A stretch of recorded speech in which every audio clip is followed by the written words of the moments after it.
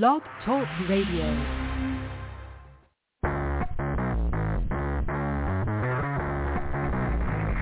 Hello and welcome to Action Radio. This is Greg Penglis coming to you from the historic district of downtown Milton on the banks of the beautiful Blackwater River. And now let's get into Action Radio. You know, I have so many articles ready for today's show. It's going to be quite interesting because it's time to pick on the Supreme Court. One of my favorite things to go after because they're so corrupt, so disgusting, they're so with their own power. They've done the one thing that cannot be done by any entity of the federal government, and that is to make up their own power. The Constitution is very specific. You know, the states are supreme to the federal government, contrary to popular belief. The obvious proof of that is the fact that the states ratified the Constitution. The federal government did not ratify the Constitution and create the states. The states ratified the Constitution and created the federal government. And if you don't understand that, you don't know how our system works. This is a republic. Article 4, Section 4. In fact, I even found an article that says that the Supreme Court says the states don't have to enforce Article 4, Section 4. Well, the Supreme Court can neither create power nor deny it either. I mean, that's not their job. Their job is very simple, to handle cases in law and equity, and then the rest of the time shut the hell up. That's basically it. All right? That's all they can do. Handle cases in law and equity and the specific delegations of authority listed in Article 3, and that's it.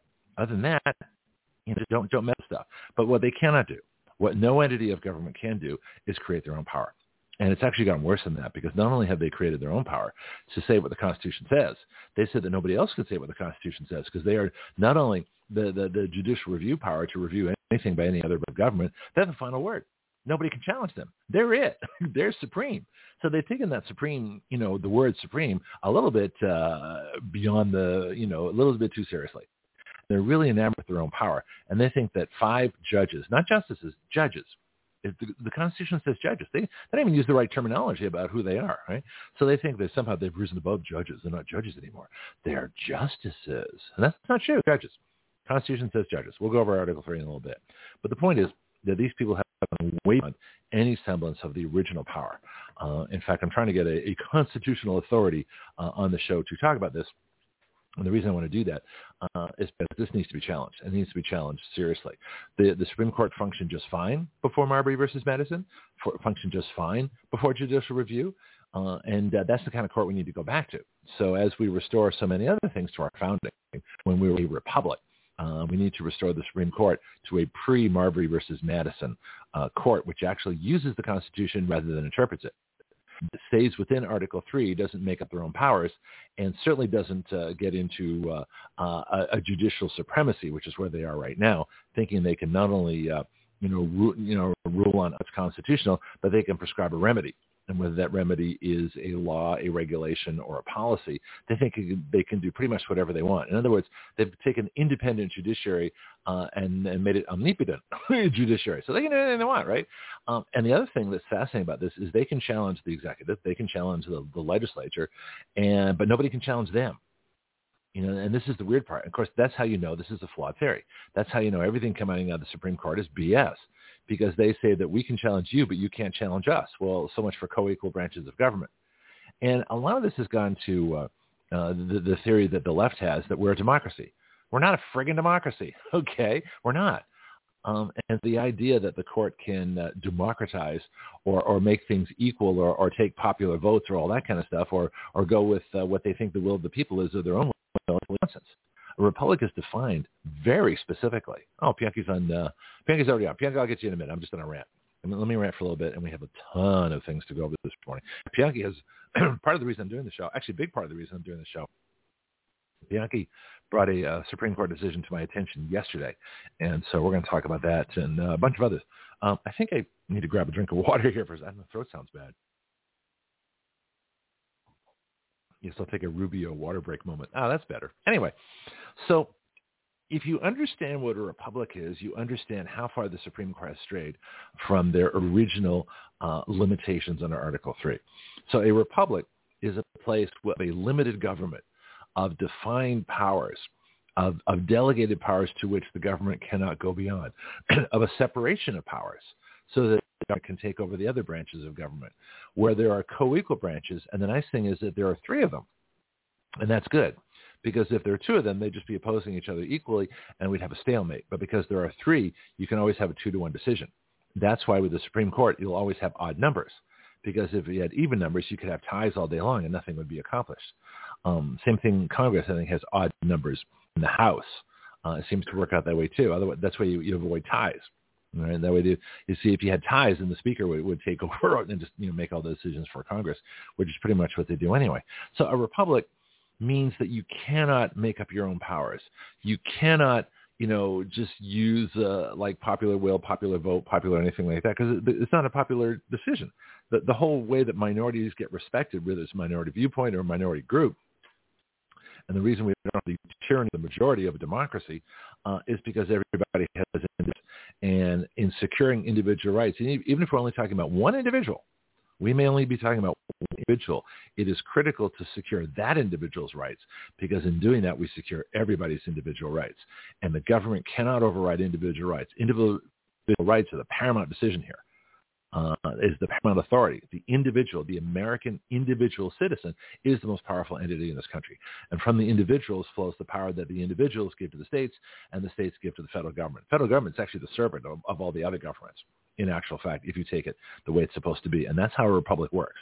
A republic is very structured. It guarantees rights. It guarantees, due process for trials. It guarantees things that a democracy doesn't, which is a wide open situation where anybody can have anything as long as they can get enough votes or buy enough votes. That's how that works. All right, let's bring Pianki in, and we're going to talk about a bunch of different cases this morning. It's going to be a busy morning. We have lots to do. Good morning, Pianki. Welcome back to the show. Hey, how you doing this morning? I'm on a roll. Great. I'm on a great roll. Well, I'm glad you called in early, because I figured you'd be around for a while, because we do have a lot to discuss.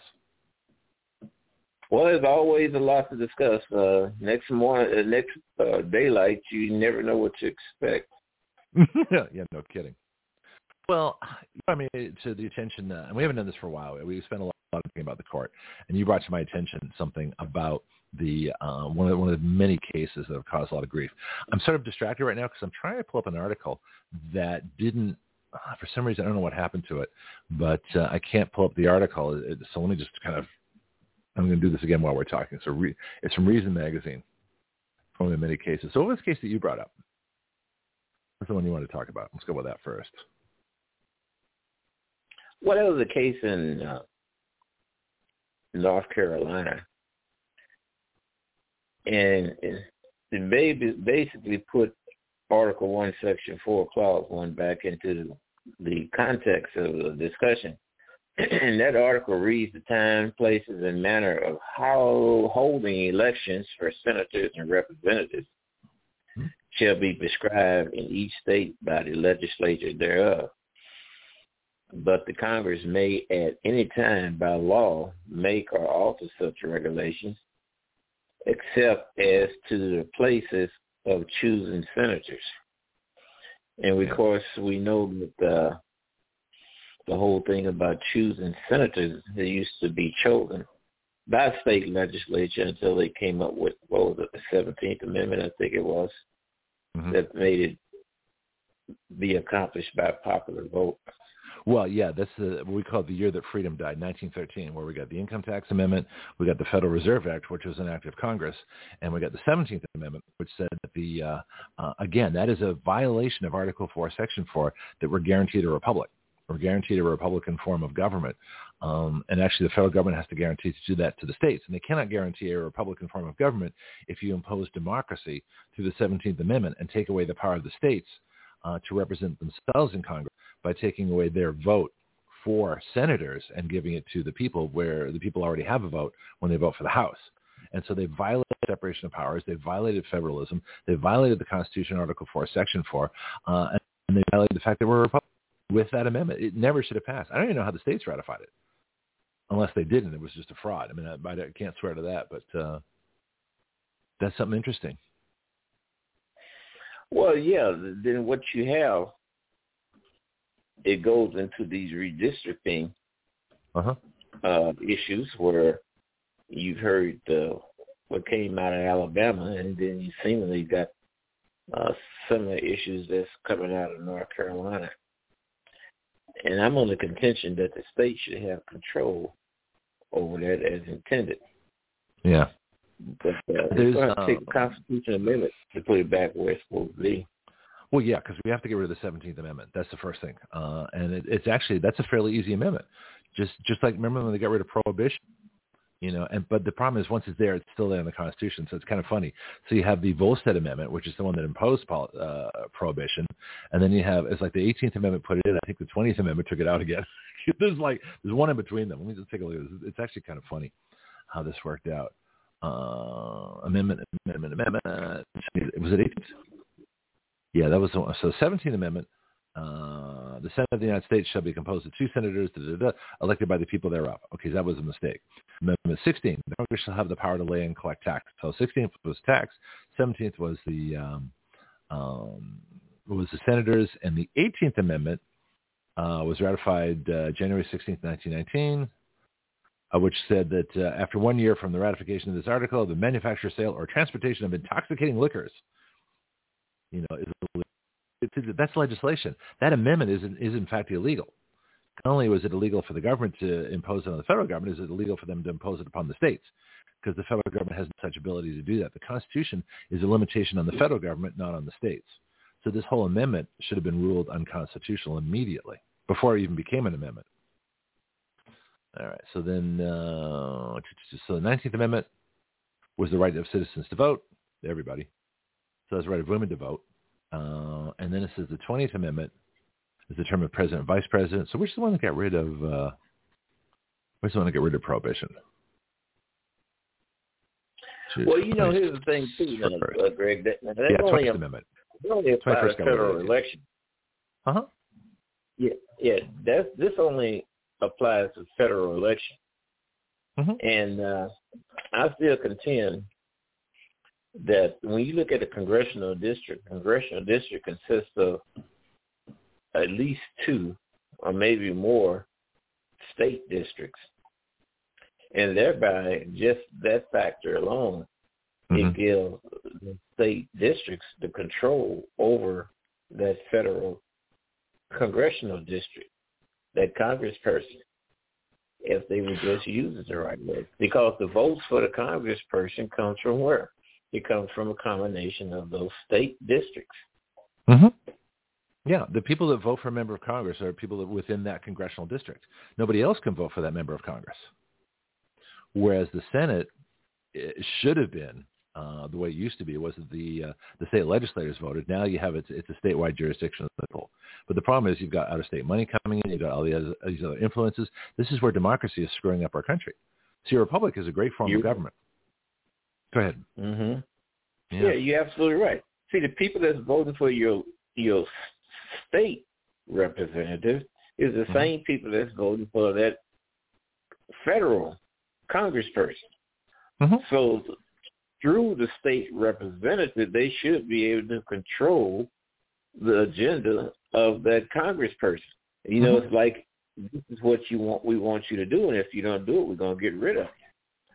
It just don't use their power in that manner.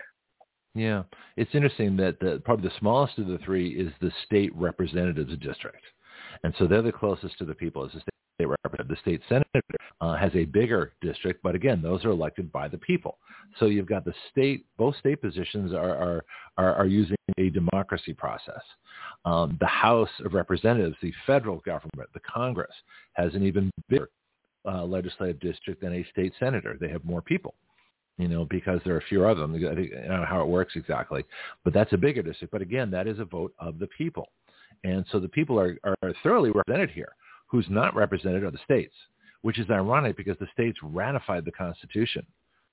So the state, and I mentioned this, the very first thing, the states created the federal government. The Constitution, not the federal government creating the states. The Constitution is the states creating the federal government and giving them the rules to operate by. And they cannot go beyond those rules. And this is what the Supreme Court doesn't understand, because they think once they were allowed to get away with making up their own power, they've just gone crazy. So where's the section on where the states have the state legislature? Is it Article 1, Section 4? Well, I want to get that out for people so they really understand what it is. It all starts right there. And what you said, Article 1, Section 4, Clause 1, right in the beginning. Yeah. The sums, places, and manner. Manner means how you do it. All right. So the times, places, and how you do it, how you hold elections for senators and representatives shall be prescribed in each state by the legislature thereof. Boom. That's it. And then it says, and this I think is a mistake, but the Congress may at any time by law make or alter such regulations except as to the places of choosing senators.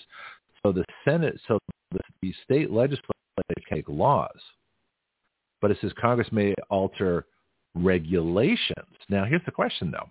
Does that mean regulations by the governors, regulations by the secretaries of state? What does this mean exactly? If we break it down, it doesn't say the Congress may at any time by law make or alter election laws by the state legislatures. It doesn't even mention the state legislatures at all. It says the Congress, the only power the Congress has is to make or alter such regulations except as to the places of choosing the senators. So the Congress may alter, that's what it says to me, something of the manner of holding elections that the states have created, but they can't take over it. They can't do it all. I still think that's a mistake. That shouldn't have been in there. They should have left the Congress out of it. It should have just stopped with the times, place, and manner of holding elections for senators and representatives shall be prescribed in each state by the legislature thereof. They should have just stopped right there. What do you think? Well, I agree. There's a discrepancy on what they mean by regulating. But once again, we get into this same point of view that these regulations are coming out of the opinion of these heads of these bureaucrats, and they're ended up being laws that American citizens have to live on, but they really don't get a chance to vote on. Yeah, exactly. So who is not in the process? Congress may alter regulations of elections. I'm not sure why. The only thing I would think they would do is if, and this is where Congress should have, and probably does have jurisdiction, like for poll taxes or you remember segregation laws or things like that. Anything that discriminated against voters, Congress would have the ability to alter that. Because those would be wrong. Those would be obviously unconstitutional regulations if they were put into, if the state put those into and did put into their election policies. That's where the Voting Rights Act came from. So in that respect, it makes sense. Yeah. However, the time, place, and manner, in other words, how the elections take place, unless they're doing something that specifically violates the Constitution, is exclusively the jurisdiction of the state legislatures, not the governor, not the secretaries of state, not the DAs, not the Congress, nobody. As long as they're, we could read, as long as these states are following the Constitution, they can do what they want. They can say their elections are, every year or whatever. We'll select, delegates a year ahead of time, and whatever they want to do. Usually it's going to be an election day or early voting or things like that. The state legislatures can do that. State legislatures can bring in or ban mail-in ballots, but it has to be done by the legislature. Well, when state legislatures, this only applies to federal candidates.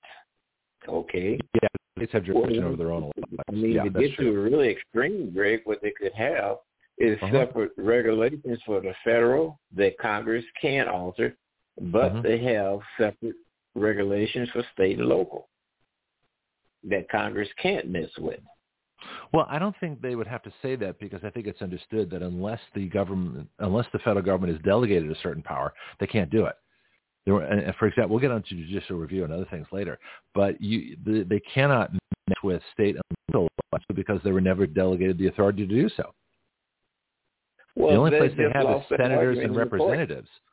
So it's just a most better argument in the most recent court when it applies to federal elections. Now, if it's applying to state elections, they have no business messing around with what goes on with state and local candidates. Yep. But here's the problem. Was this decision we just talked about, which is the what is it here? The Moore versus Hart.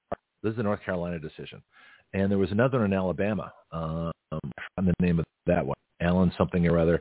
So the Supreme Court said that they can force Alabama to create 2 legislative districts for black people. That's insane. That's irrational. There's no way they have any kind of power like that. And but it can only apply to federal candidates. Now, if they want to, they can say, well, this is the district for the federal, and this is the district for state and local. Yeah, states. Well, that's an interesting question. So the states make up their local. Well, there's still gerrymandering, and in fact, I even post something on my Facebook page on district maps.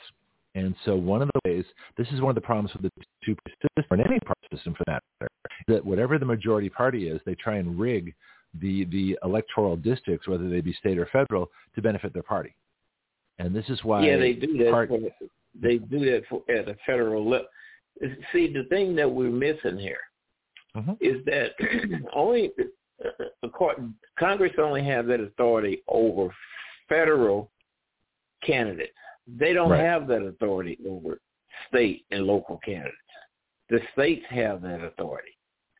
So if necessary, what I would do is have a district for state and local and have the district for federal elect candidates. Well, we kind of do. Get around because we do because state legislator and state house and state Senate members are not bound by the federal congressional districts at all. So that they're totally different. They can be bigger, smaller, overlap, go around. They can cross over. They can do all kinds of stuff. They're two totally different sets of districts. Like I'm in the first congressional district. All right. But my first congressional district has maybe, I think, 2 senators, possibly 3. I think it's 2, and probably maybe 3 different state representatives, all within the first congressional district. And how many overlaps into the second congressional district, I have no idea. I have to take a look at a map and see what the overlaps are. But they're not bound. The state legislative districts are not bound by the federal congressional districts. And, of course, there are no Senate districts. They're just they're just states. Well, let me get into something here. I want to move on to a different. We've only got a couple of hours. It's going to go fast. But here's the problem, and the problem is this is how the court rationalizes, and the court screws things up. So the title of the show, in case anybody has missed it, we got Marco in the Netherlands. Hey, Marco, we'll get him in the conversation too. See what the Netherlands Supreme Court is. Anyway, the question, the title of today's show is: Can our Constitution and our nation survive the Supreme Court? In other words, we're going to rein these people in. They've got severe problems.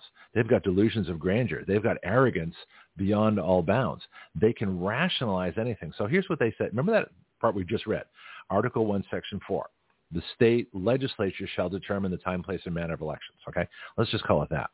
So what they call that, the Supreme Court calls that, and all the leftist judicial folks that support the Supreme Court call that the independent state legislature theory.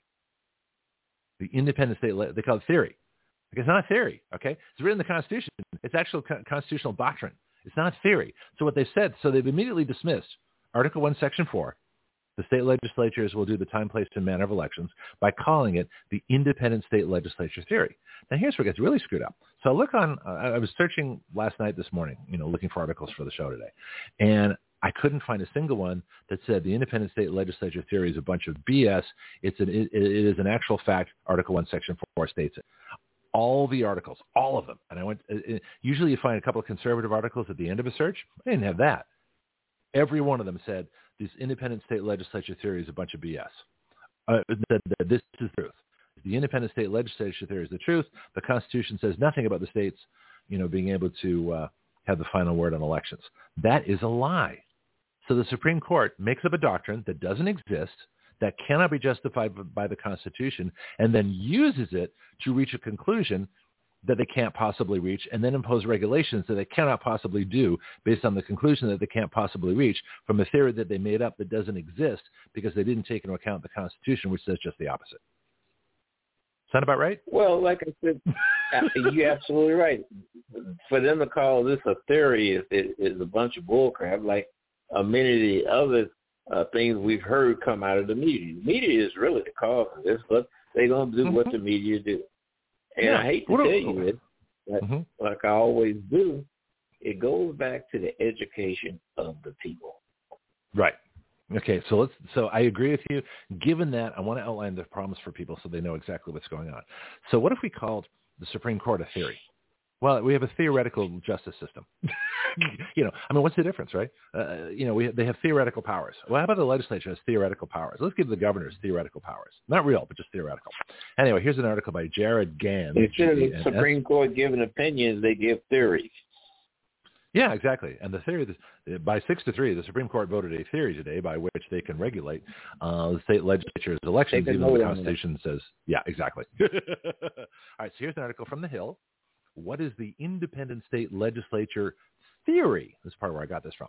Jared Gans, G-A-N-S, and this was from 6/27/23, so 2 days ago, who says the Supreme Court upheld the right of courts to review the constitutionality of federal election maps produced by the state legislatures on Tuesday. That is a lie. There is no, first of all, courts don't have rights. Okay, no government entity has rights. Only people have rights. State governments and federal governments have powers that are defined. That's the definition of a republic. So again, a lot of this comes back to getting away from the definition of a republic. There is no right to review the constitutionality of federal election by the Supreme Court. It does not exist, because the Constitution clearly says in Article 1, Section 4 that the state legislatures do the time, place, and manner, and the Congress only can do something about a regulation if it's, flawed, unconstitutional. That's pretty much the conclusion we came to. Supreme Court has no right to get in this process at all, right? Well, then they need to also better define what manner is too. Well, see, that's the thing. I've got an article. I think manner has to do with how you put a mark by a candidate's name, per se. No, the manner means how it's conducted.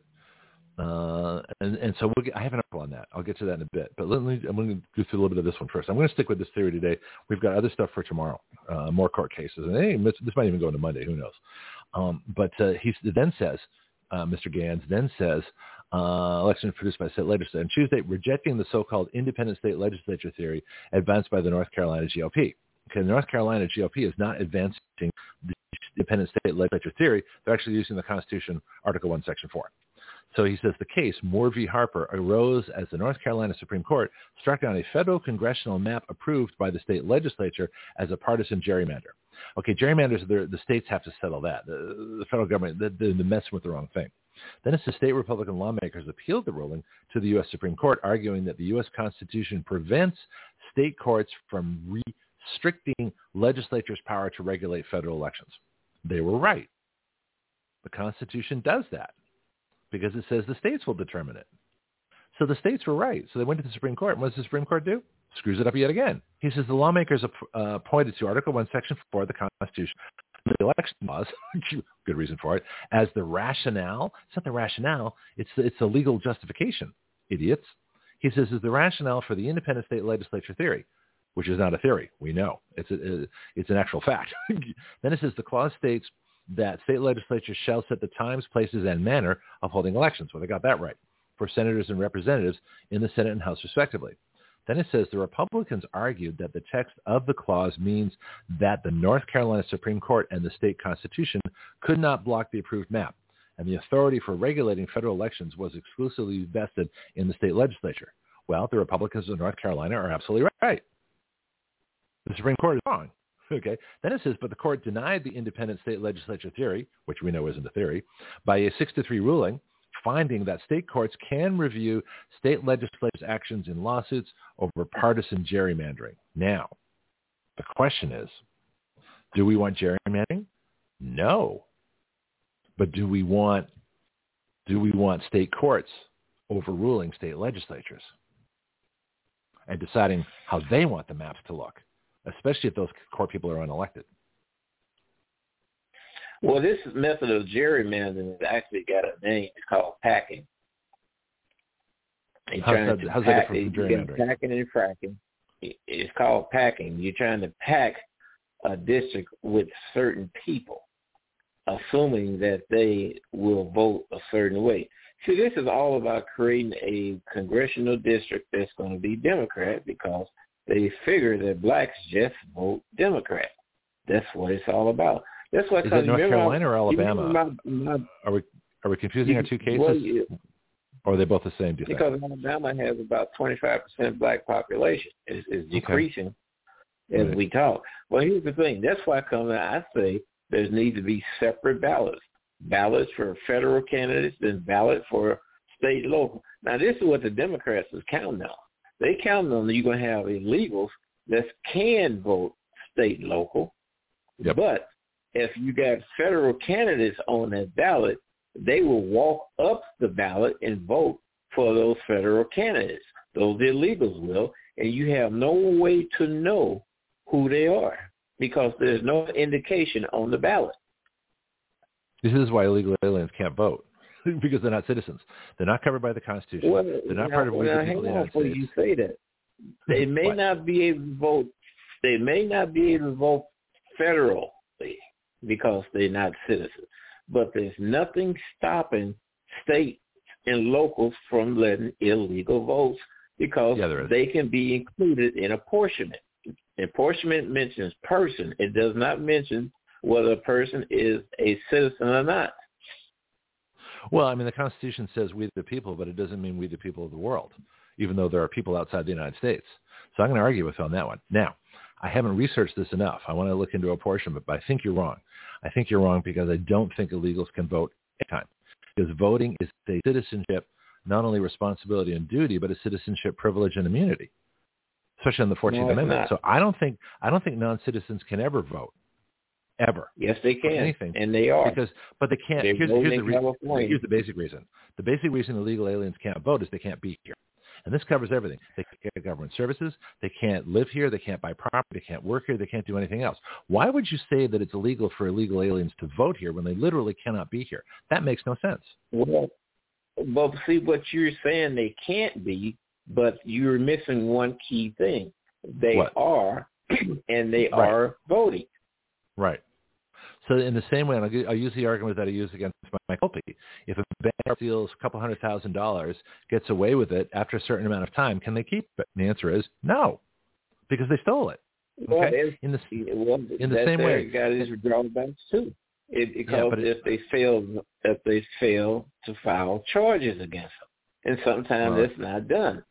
Yes. So California do have districts that allow illegals to vote, especially in school district election. Yeah, see, that's wrong. No, I can't quote you the specific law that says it's wrong, but I need to look into that. But it's wrong, and it's illegal just for the basic reason that they can't be here.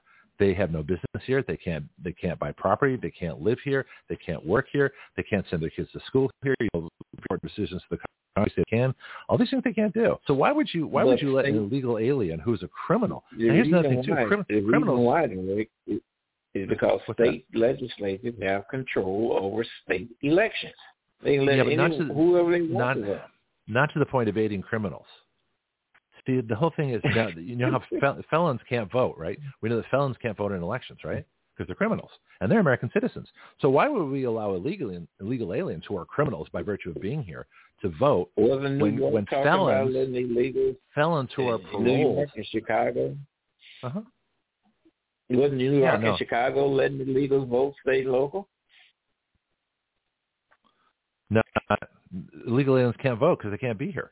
Illegal aliens can't vote because they can't participate. Yeah, I know, but it's true, though. You keep saying that, but it does go on. Well, I know it goes on. Oh, lots of things go on. Hey, listen, murder goes on, but it's been illegal since Cain and Abel. Okay?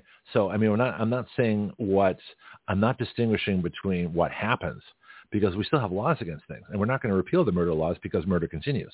We're not going to repeal. All right, then let me ask you this question: Who would state that an illegal cannot vote state and local? Federal government can't tell them not to let them vote. I don't know about that. No, because the federal government cannot tell a state that you can't let illegals vote. I mean, that would be contradiction because the federal government controls immigration, right? The states don't.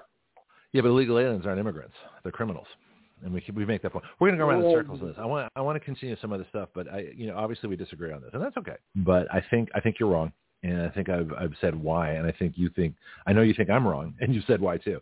So let me go into some other stuff because I want to get onto the actual Supreme Court rulings and some of the more technical aspects of this. This is a pain in the butt to go through, but I think it's necessary. So getting back to my Hill article.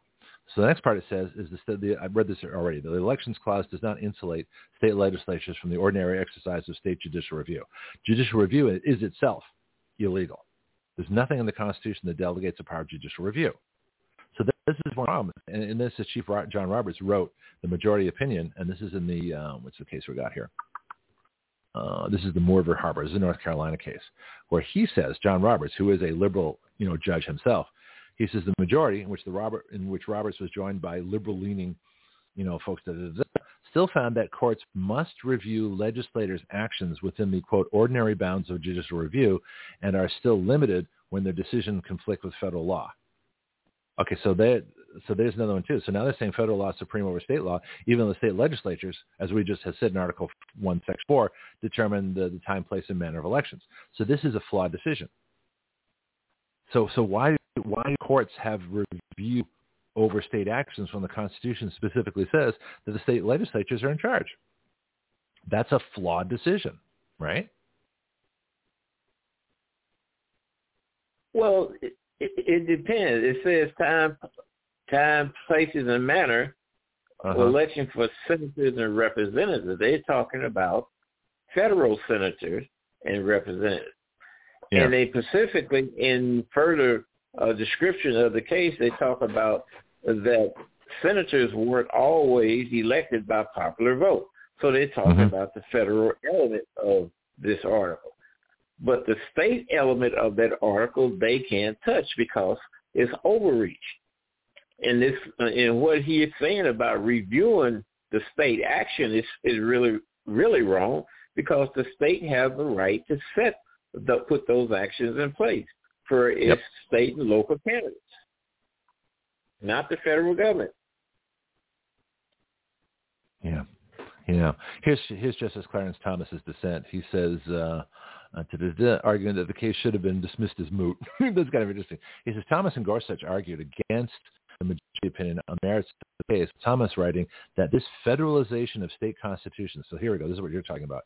This federalization of state constitutions will serve mainly to swell federal court dockets with state constitutional questions to be quickly resolved with generic statements of deference to the state courts. If the court had dismissed the case as moot, the argument could potentially have come up again during the lead up to the 2024 presidential election.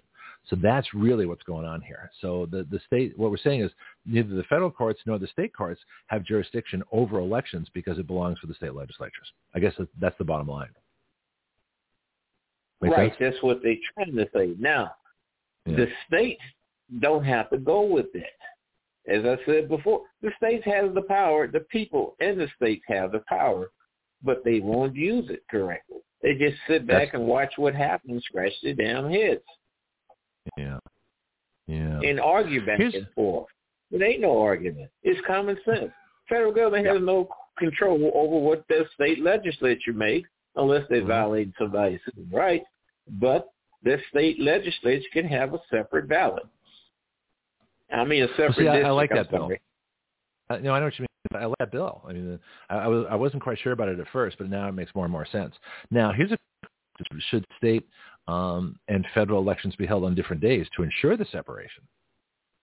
No, it don't have to be held on separate days because that would be making an inconvenience for the voter. You just have two different actions going on in the same polling place. Yeah. One for over here and one for over there. Yeah. Okay, that makes sense. Here's another article different from the American Mind. John Eastman, who's one of my favorite lawyers out there. He's the only one that seems to make sense. He's talking about the constitutional authority of the state legislatures to choose electors. So this goes back to the 2020 election. So I think we pretty much settled both the Alabama and the North Carolina case that the Supreme Court cannot force districts nor force state court or allow state courts to overrule state legislatures. I think we pretty much established that. So this one says this is the electors. And as we know, there are 7 states with Trump electors still viable, that are still out there, that have not been revoked, haven't been rescinded, they haven't been overturned. They're still there. And they could decertify their Brandon electors and put those Trump electors in at any time. So this is written, let me get you a date on this because I think it was back a couple of years ago. In fact, it was written December 1st, 2020. So this is right after the 2020 election. This is right after the election was stolen. And here's another place where the Supreme Court either failed by not taking a case, because they didn't take the Texas case, any of the cases brought before them on election fraud. Anyway, in a number of jurisdictions. See, that's another. See, the Supreme Court really had that matter should have been addressed between the legislative of the states involved. That should have been a discussion between them. Then if you have opposing views in those discussions, that's the time that it goes to the courts. It can't start off in the courts because then the courts will be looked at as choosing presidents. Yep. No, in fact, the courts, contrary to what they think, the guardians of the Constitution and the supreme constitutional authority, they're not. What they really are is the last place where disputes get settled. So if you can't settle them anywhere else, if you can't agree, you can't negotiate, you can't do anything else, then you take it to court. And ultimately the court will pick. Family feud. It's like family feud. Yeah. It's like a family feud. No, I agree with you. But that is a legitimate function of the courts. The courts are there to solve disputes. That's their job. They actually do two things. They do criminal and they do civil, where disputes are settled between private entities and commercial entities and government and private and all that kind of stuff. And criminals where people are prosecuted for breaking the law. Those are the legitimate authorities of courts. So let's go to Article 3. Article 3 says the judicial power of the United States. Now, when they say the United States, the Constitution, this is something we should talk about too, because the United States is the federal government that was created by the states. So when they say the United States, they should say these United States, because it makes more sense. So the supreme power, the judicial power of these states, shall be vested in one Supreme Court. So in other words, when the states created the Constitution, they created a judiciary in Article 3. And so the authority that the United States has is the authority that the states individually, or the states collectively, gave to them. It says, shall be vested in one Supreme Court and in such inferior courts, which means, lower courts, as the Congress may from time to time ordain and establish. So the Congress has the Constitution establishes the Supreme Court, and the Congress can establish or de-establish any other court under the Supreme Court, but they have to maintain the Supreme Court. Then it says the judges, not justices, the judges, both of the Supreme and inferior courts, shall hold their offices during good behavior. Now, I define that staying within Article 3 and following the Constitution. Not interpreting, not using judicial review, but settling cases using the Constitution and taking actions where necessary to settle disputes within the case. I agree with you, but you know how good behavior is looked at. It's looked at from a civil point of view. Oh, you robbed a bank. Oh, you infidelity. Oh, you taking money from people who's arguing cases. So good behavior is looked at from a civil point of view rather than performance point of view. I agree with you. Yeah. So behavior is not behaving the way someone would think as good. In other words, good behavior to a leftist would be behaving as a leftist. That's what I'm talking about here. This is not, reward thing. In other words, it's following the law. We're looking at this in terms of the Constitution, in terms of the judiciary. Section 2, the judicial power shall extend to all cases in law and equity arising under this Constitution. So you can also read that the judicial power ends with all cases in law and equity arising under this Constitution. So it doesn't all cases in law and equity. It says all cases in law and equity arising under the Constitution. Go ahead. Yeah, equity is when somebody brings tort against another person that needs to be settled in the court. It's like awards and damages. That's equity. Yeah, I think equity is money. Let's look up equity. Let's see, because the new definition is redistributing, everything so that everybody has the same thing. Yeah, that's equity is money. That's not the original meaning. So basically, it's all cases in law and money, which would be criminal and civil, basically, right? Let's like a class action suits, for instance. Class action suits usually is for money. Yep. So this is equality being fair and impartial. That's a new definition. That's not the original. This is a branch of law that developed alongside common law in order to remedy some of the defects in fairness and justice. I don't believe that one either. The value of shares of a company. Yeah, that makes sense. The value of mortgage property, equity, a trade union. No. So this is a bad definition of equity. So we really need is the classic definition. Let me see if I can look up the classic definition of equity. So let's go the founder's definition of equity. Maybe Marco helping us out. That would be like in eminent domain when you have to award when someone say that they're not getting fair value for their property. Then they bring it to court. That's where the equity comes in. Huh. No. Equity. I have to look this up. I'm not getting a good one. Britannica says, fairness or justice in the way people are treated in making the decisions. No, it's money. Equity is money. I think I found one here. What the heck does equity mean? The term equity is spreading like wildfire in some philanthropic circles. No, you're not giving me. I'm not getting one. See, I know what it is. I just want confirmation. And remember, words used in legalese is different than everyday life. So I should say the legal definition of equity. Let's look up that and see if that makes more sense. Hang on. The legal. This is key. The legal definition of equity. And I get equity, Wex Law. This is my favorite one. This is Cornell.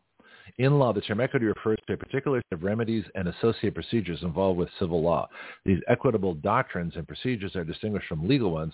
While legal remedies typically involve monetary damages, equitable relief typically refers to injunctions. Oh, this is interesting. Okay, hang on. I think we're onto something here. Typically involves monetary damages. Relief typically refers to injunctions, specific performance, or vacatur, V-A-C-A-T-U-R. Don't know what that is. A court will usually award equitable remedies when a legal remedy is insufficient or inadequate. For example, courts will generally award equitable relief for a claim which involves a particular or unique piece of real estate or the plaintiff requests specific performance. So the distinction arose in England. Here we go. This is more the founders, where there were separate courts of law and courts of equity. Well, there we go. Following this pattern in America, some states created chancery courts which deal only with equitable relief. I'm still not getting a good definition here. So I think class action would be an equity relief as opposed to monetary damages, which would be a legal relief. This is murky. This is a little bit crazy. All right. So I think I finished I want to go a couple more things on the Supreme Court on Article 3 because they have. So we got established law and equity, and this is going to be a multi-show topic because we need to go over some certain things here. Article 2. Let me get back where I was. Article 3. Here we go. So it says judicial power. We already read that. Cases in law and equity arising on the Constitution. It says arising under the Constitution, the laws of the United States. In other words, federal law, right? And treaties made, which is also federal, or which shall be made under their authority, to all cases affecting ambassadors, other public ministers and consuls, to all cases of admiralty and maritime jurisdiction, all right, to controversies to which the United States shall be a party. Interesting. To controversies between two or more states. That's the one that the Supreme Court had to take the Texas election case, right there. To controversies between two or more states. They have to take that. That was the one with the election. You're absolutely right. That's the one with the election. Those controversies between those states should have been worked out between the states. If they come to an impasse, then they have to seek a neutral remedy, a neutral opinion. Yep. And then they have to agree upon it. They don't have to agree. Even on the opinion coming from the court, they can say, well, we just we agree to disagree. Yeah. That's the power they have. And see, Greg, until states act these peculiars out, you're always going to have these crazy problems. It just takes one state, maybe two, to say hell no. And then they send a message.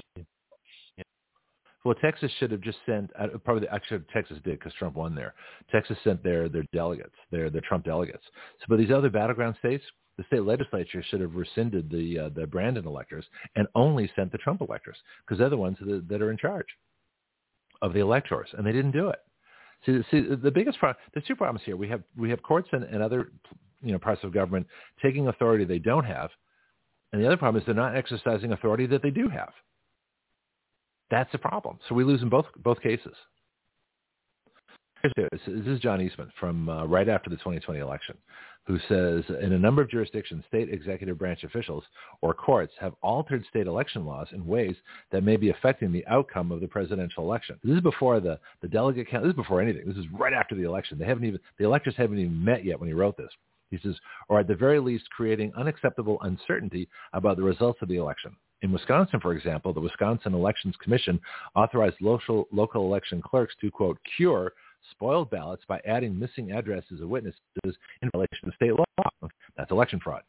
And it directed county clerks to ignore state voter ID laws. That's also election fraud for anyone claiming they were, quote, indefinitely confined because of COVID. All right. So in other words, they were allowed to break the law because they lied. And this is North Carolina State Board of Elections unilaterally extended the deadline for returning absentee ballots by 6 days beyond what is permitted by statute. That's election fraud too. So if people say there's no election fraud, I just went through over 3 cases of election fraud. Then it says even though the legislature itself had just recently declined to do so as it was making other changes to election law in response to COVID. Yeah, COVID is not a reason to change election laws. Pennsylvania. You know, do these states sound familiar? These are all the states where the problems are. Pennsylvania, Michigan, Georgia, New Mexico, Arizona, Nevada. It's all the same states. They keep coming up again. He says Pennsylvania Secretary of State likewise unilaterally ordered an extension of the deadline for receipt of absentee ballots contrary to Pennsylvania law. That's election fraud.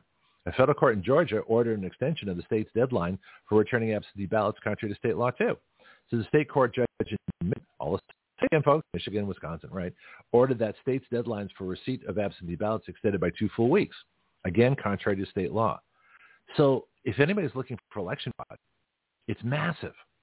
It's all the places where either governors or secretaries of state or anybody else in the state violated both the election laws and the directions of the state legislatures. And yet the courts didn't do anything. So the courts abdicated their responsibility to uphold the Constitution and took jurisdiction over which is the time, place, and manner of elections. 2 flaws at the same time. Interesting, huh? Bianchi's thinking.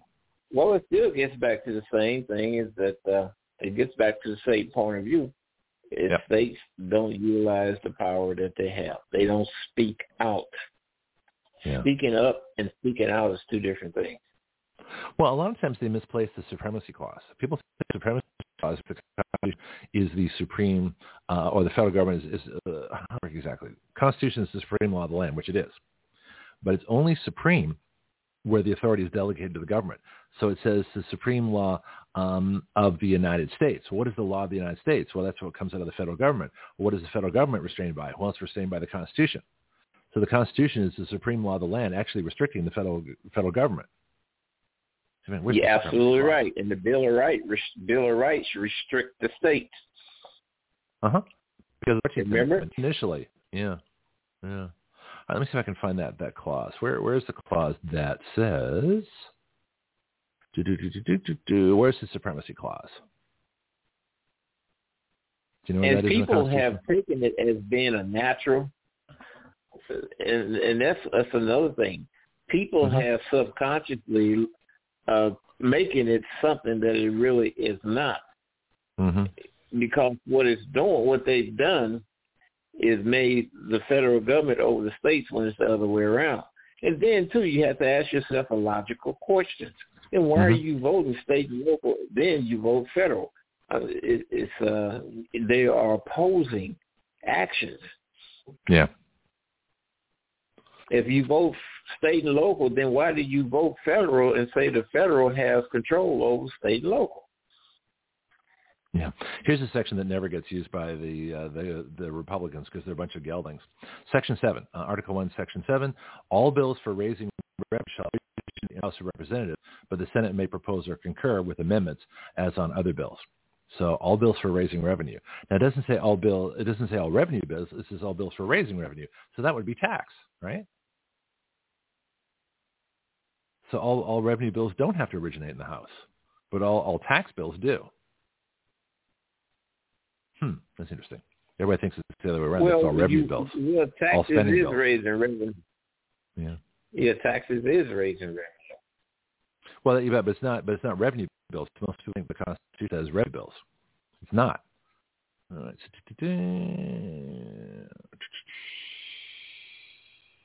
I'm looking for the supremacy clause. I'm going to find it here real quickly. If I can, I'll just look it up. Because people need to understand that what the Constitution, the federal government is not supreme over everything. Let me just look that up real quickly here. Supremacy Clause, Supreme. And I got a caller I'm going to get to in a bit. See if I know who it is. Supremacy Clause Constitution, Article 6, Clause 2. Now I know what it is. Article 6, Clause 2. Do you know how many articles there are in the Constitution? Quick trivia question. Going once, going twice. What'd you say? Do you know how many clauses? I didn't hear it. Do you know how many articles there are in the Constitution? It's 27, isn't it? No, 27 amendment. You got 7 articles. 7 articles. Well, that's down to 7 now. It used to be 10. No, it's only 7 articles. That's the Bill of Rights is 10. All right, here we go. Article 6, Section 2. The Constitution and the laws of the United States, which shall be made in pursuance thereof. In other words, the laws made under the Constitution. So what are the laws of the United States? Is that state law or federal law? Laws of the United States is those Roman statutes. No, the laws of the United States is federal law. Laws of the United States is not state law. So in other words, the Supremacy Clause only applies to the laws of the United States. In other words, the Supremacy Clause is only, so the Constitution is over the laws of the United States. That's what the supremacy really is. Right, like FAA and like IRS, Title 26, right. And 42 for immigration, and so on and so on and so on. Yeah. Who have I got on the line here? Oh, CJ's in here early. Okay, let's bring her on early. Hey, CJ, you want to get in on this conversation? Or you want to listen? Hello, CJ. Going once, going twice. I guess she's listening. Can you hear me? Yeah, I can hear you Hello? now. You muted yourself. Yeah, Sorry. you're on now. No, I had 4 phone calls coming in at one time. I'm going to just tune in and listen. I hate that I missed what you did earlier because I've got to take care of some things with my daughter before I come on. But I want to tune in to listen. Okay, tell you what. I'll leave you line live. Mute yourself. That way you can listen. But if you want to join us, just unmute and join the conversation. All right. Sounds good. Okay, cool. So CJ is our wellness thing. So we have a nutrition person, but we like to cross over stuff all the time. In fact, I've invited her to join us. Actually, you got 3 minutes. What's that? 57. It's 3 minutes to the top of the hour.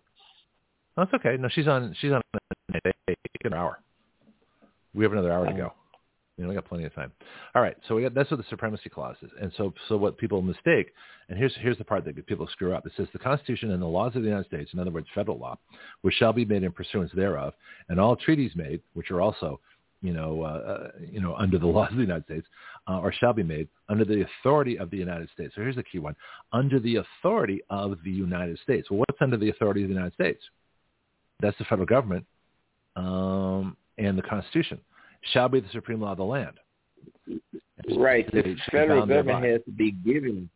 Yeah, the federal government has to give its authority from something other than itself. So that authority either comes for, in particular, the Constitution, or even the states give it authority. Yeah. But it says, treaties and laws which shall be made under the authority of the United States. Well, the only thing that's under the authority of the United States is what the Constitution says is under the authority of the United States. So when they say the Supremacy Clause, people think the federal government is supreme over the states, and it's not. The Supremacy Clause doesn't say that. It says that the Constitution and laws of the United States, which shall be made pursuant thereof, and all treaties made shall be, under the authority of the United States. Well, the only thing that can be under the authority of the United States is what's made under the Constitution. And the laws have to be under the Constitution. So the Constitution is the supreme law of the land, but the federal government is only supreme where it has jurisdiction. It only has jurisdiction where the Constitution says where it has jurisdiction. Doesn't, then you have Amendment 10, right? Yeah, exactly. That goes along with this too. It's probably why they put it in there. But this is a little less clear, but it really says the same thing. This is this Constitution and the laws of the United States, which shall be made in pursuance thereof, and all treaties made or which shall be made under the authority of the United States. Well, if you look at the United States really means the federal government. Okay, so what is under the authority of the federal government? Well, what's under the authority of the federal government is what the Constitution says is under the authority of the federal government. And the Constitution does not say the federal government has power over the states. The Constitution specifically says in the 10th Amendment, as you just pointed out, right, that things that are not specifically delegated to the federal government belong to the states and to the people. So the supreme law of the land only extends to, the Constitution only extends to federal law when such laws are constitutional. And that delegation comes from the Constitution. Yep. So what it means is that the Supreme Court cannot go rogue and make laws, that are in violation. The Supreme Court is supposed to make laws anyway. They're supposed to hear the job of the court is to listen to arguments. That's it, Greg. Uh-huh. You and I, and the other guests could be a judge. Well, I want to be a Supreme Court judge. I told you I want to be one. We don't have to be a lawyer to be a judge. Yeah. It contradicts judicial review because it says that only those things made under the authority of the United States. Well, judicial review is not under the authority of the United States.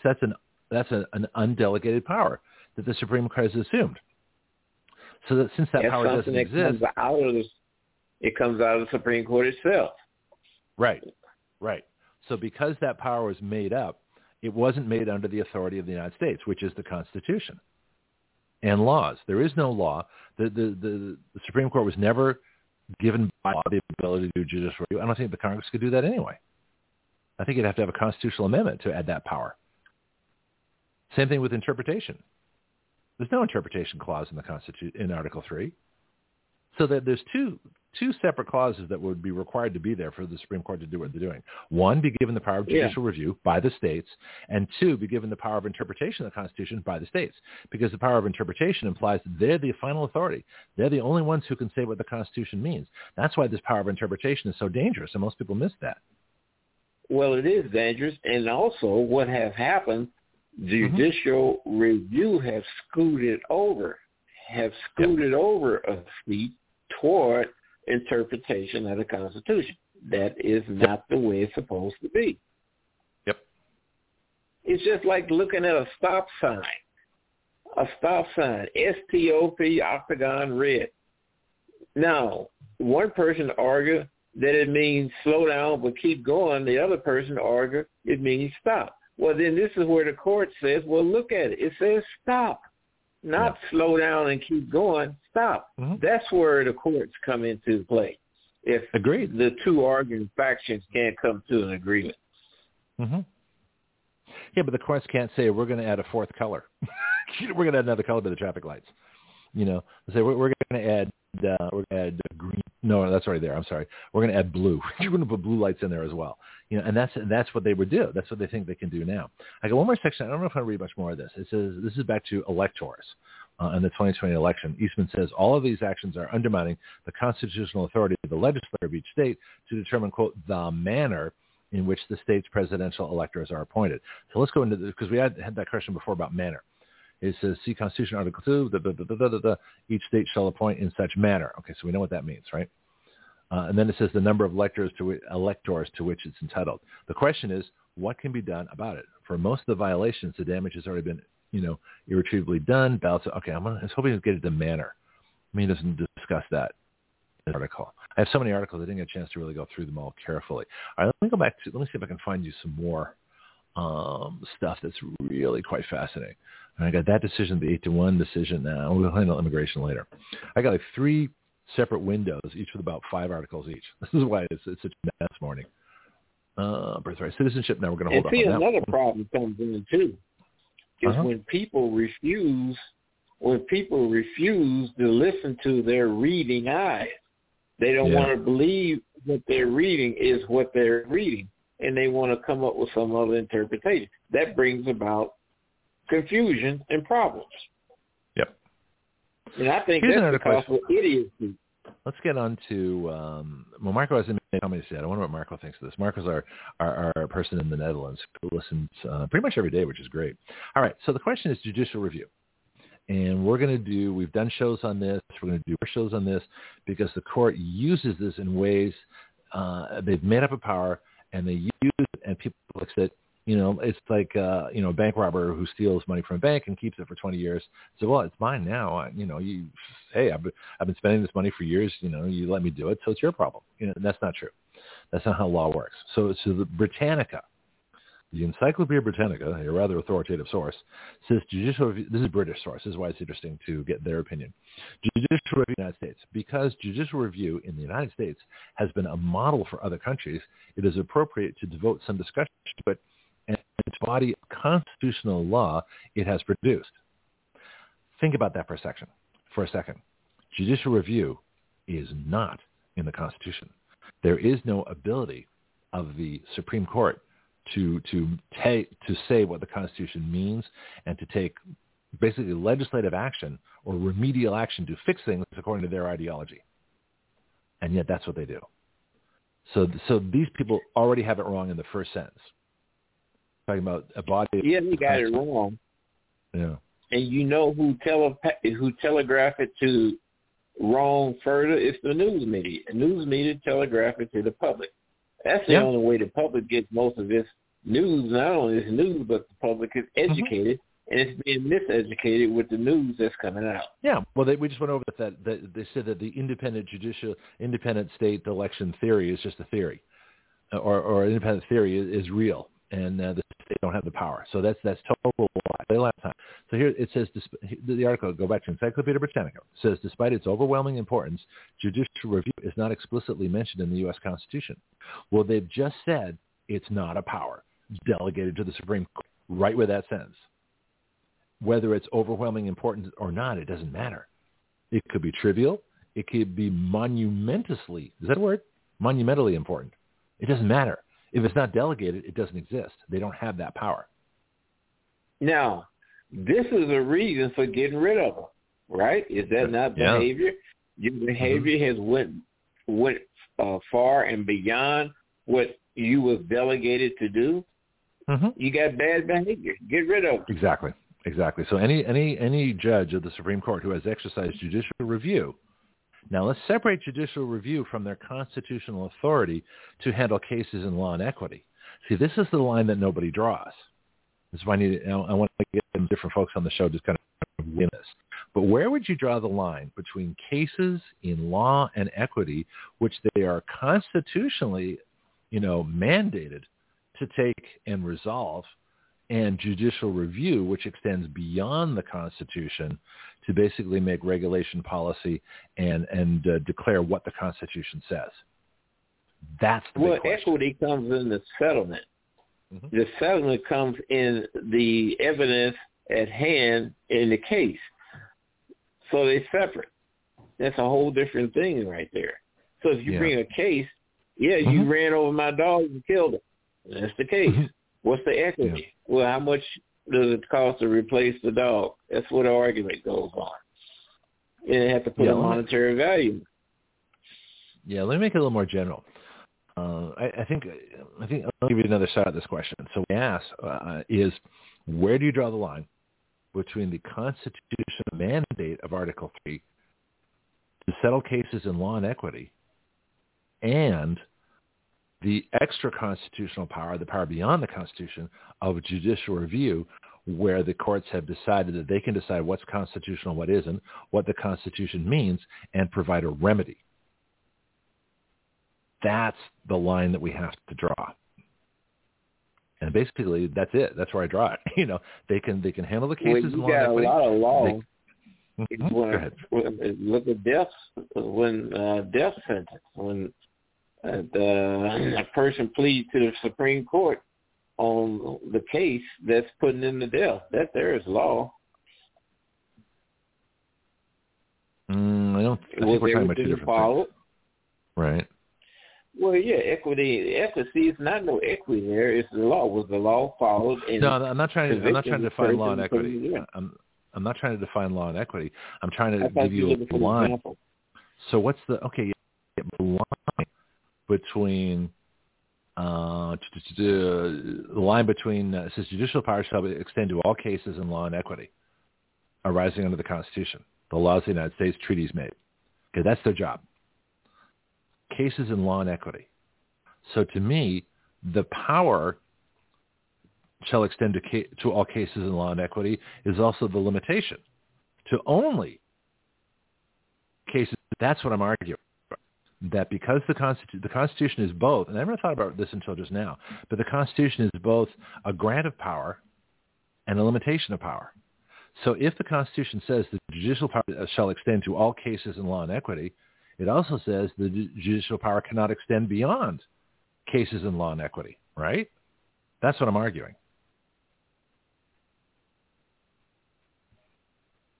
So the line then becomes any time the Supreme Court goes beyond cases in law and equity. And also says laws, treaties made, things like that. So when the Constitution goes beyond cases, laws, or treaties, they have gone beyond the Constitution, and that is a place they can't go. Judicial review goes beyond the Constitution. Interpreting goes beyond the Constitution. Prescribing rules, remedies, procedures, laws, regulations goes beyond the Constitution. That is the line. The line that I guess I'm trying to establish is that they have the absolute power over cases in law and equity, but they can go beyond cases in law and equity, treaties and laws and things like that. Does that make sense? See if CJ wants to come in on this one too. I think it makes sense. That's why I said it. All right, let's continue. This is fun. I'll probably take a break before CJ comes. Maybe Bianchi had to duck out for a minute. I'm still broadcasting. Yeah, I'm still broadcasting. All right. You can still hear me. Just checking in. Hello, hello? Wait a minute. What's going on? All right. What's next? Okay, you can hear me still? Okay, No. good. Just want to check. All right, there we go. When I hear too much silence, I get worried.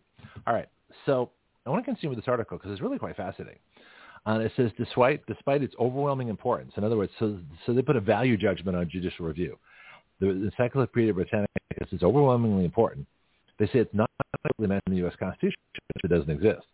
So something that they declared something overwhelmingly important and just admitted in the same sentence that it doesn't exist. That's fascinating in itself. Then it says, indeed, it is itself a product of judicial construction. What does that mean? I know what it means. What do you think it means?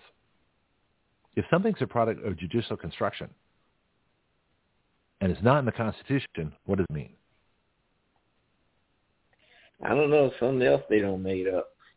Exactly. What it means to me is they made up their own power. Okay? Because if the judiciary constructed it, and it means it wasn't there before. It wasn't in the Constitution. The judiciary constructed it. In other words, they made up their own power.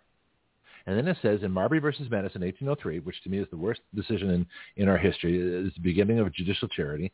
It says, the Encyclopedia Britannica, our very lofty source here, says the Supreme Court ruled that because the Constitution clearly states that it is the supreme land and because it is the province of the judiciary to uphold the law, the courts must declare state laws and even acts of Congress null and void when they are inconsistent with a provision of the Constitution. That is absolute BS. Think about this. This is the fundamental problem. This is why the Supreme Court has no problem saying that the state courts can rule over elections, even though clearly they can't. This is why the Supreme Court, in everything from gay marriage to Roe to anything else they've done, to gun law, name it, they think that it says here because the Constitution clearly states that it is the supreme law of the land. That's not what we just went over this. The Constitution is the supreme law of the land where it has the authority under the United States. So in other words, let me read that again because this is confusing. If I'm confused, I guess everybody else, anybody else can be confused too. Article 6, Section 2. The supremacy is very clear. So this is where people get mixed up. Once we get this clear, we can go on to other cases. But it says Supreme Court because the Constitution clearly states that it's the supreme law of the land. Clearly states that what is the supreme law of the land? And because it is the province of the judiciary to uphold law, what they're saying, what this article says, is the Supreme Court is the supreme law of the land, right? That's what it sounds like. And that's simply not true. Well, yeah, the Supreme Court cannot be the supreme law of the land because, first, judges are not supposed to make laws. Right. So let's go to the supremacy clause. And their decisions, mm-hmm. and furthermore, their decisions that's why they enter into consent decree. This consent decree is an agreement between two parties, maybe more. That's all right. it is. Yeah. So let me do this paragraph again, the supremacy clause, because this is what we're taught. This is an authority people are reading. This is where media gets their information, and the Supreme Court loves it because they get powers that they don't have. Well, listen, I want to read this again. The Supreme Court ruled that. First of all, the Supreme Court can't rule, right? So that's a mistake. Then it says, because the Constitution clearly states that it is the supreme law of the land. In other words, the Supreme Court is the supreme law of the land. So Marbury versus Madison, the fundamental law and the biggest mistake is that John Marshall, the Supreme Court chief judge, said that he and the Supreme Court are the supreme law of the land. That's why it's wrong. And everybody misses that. Let me go over this again. Article says, this is Britannica. Because the Constitution clearly states that it is the supreme law of the land, in other words, the Supreme Court, because it is the province of the judiciary to uphold the law. That's not true either. Every government branch has to uphold the law. That is, the courts must declare state and even acts of Congress null and void when they are inconsistent with a provision of the Constitution. That's actually true. That part is true. They do have the power to declare state laws and acts of Congress null and void if they violate a provision of the Constitution. That's true, but that's all they can do. But they have to use the Constitution, not interpret it. In other words, they can't say what they think the Constitution means, which comes under review. All they can go by is what it says. And by what it says, use the Constitution, absolutely. That is their province of declaring state laws from the 14th Amendment and acts of Congress to void, and even presidential executive orders can be declared unconstitutional, but only if they can find a provision in the Constitution to use to declare them unconstitutional. Does that make sense? Go ahead. Well, if they can't write laws, how can they strike them down? Can they make an opinion? Then the people that made the law will go back to the drawing board and look at what the issue is. Yeah, see, that's a good question. I think they have to have the power to be able to either strike down or suspend or put an injunction on the law. But they can't change the law. They can put an injunction on the law. Means that, yeah, they can put it. I can see them putting an injunction on the law and say, hey, wait a minute here. Wait a minute. Mm-hmm. Yeah, you then can't at do that this. point in time, the participating parties or the originating parties, they take a look at it. Yeah. Yeah. Now, if the originating parties say that we don't see where this is non-constitutional, mm-hmm. then the Supreme Court really shouldn't have to go no further. I mean, that's it. Unless you tell specifically how it's wrong. Yeah. Yeah.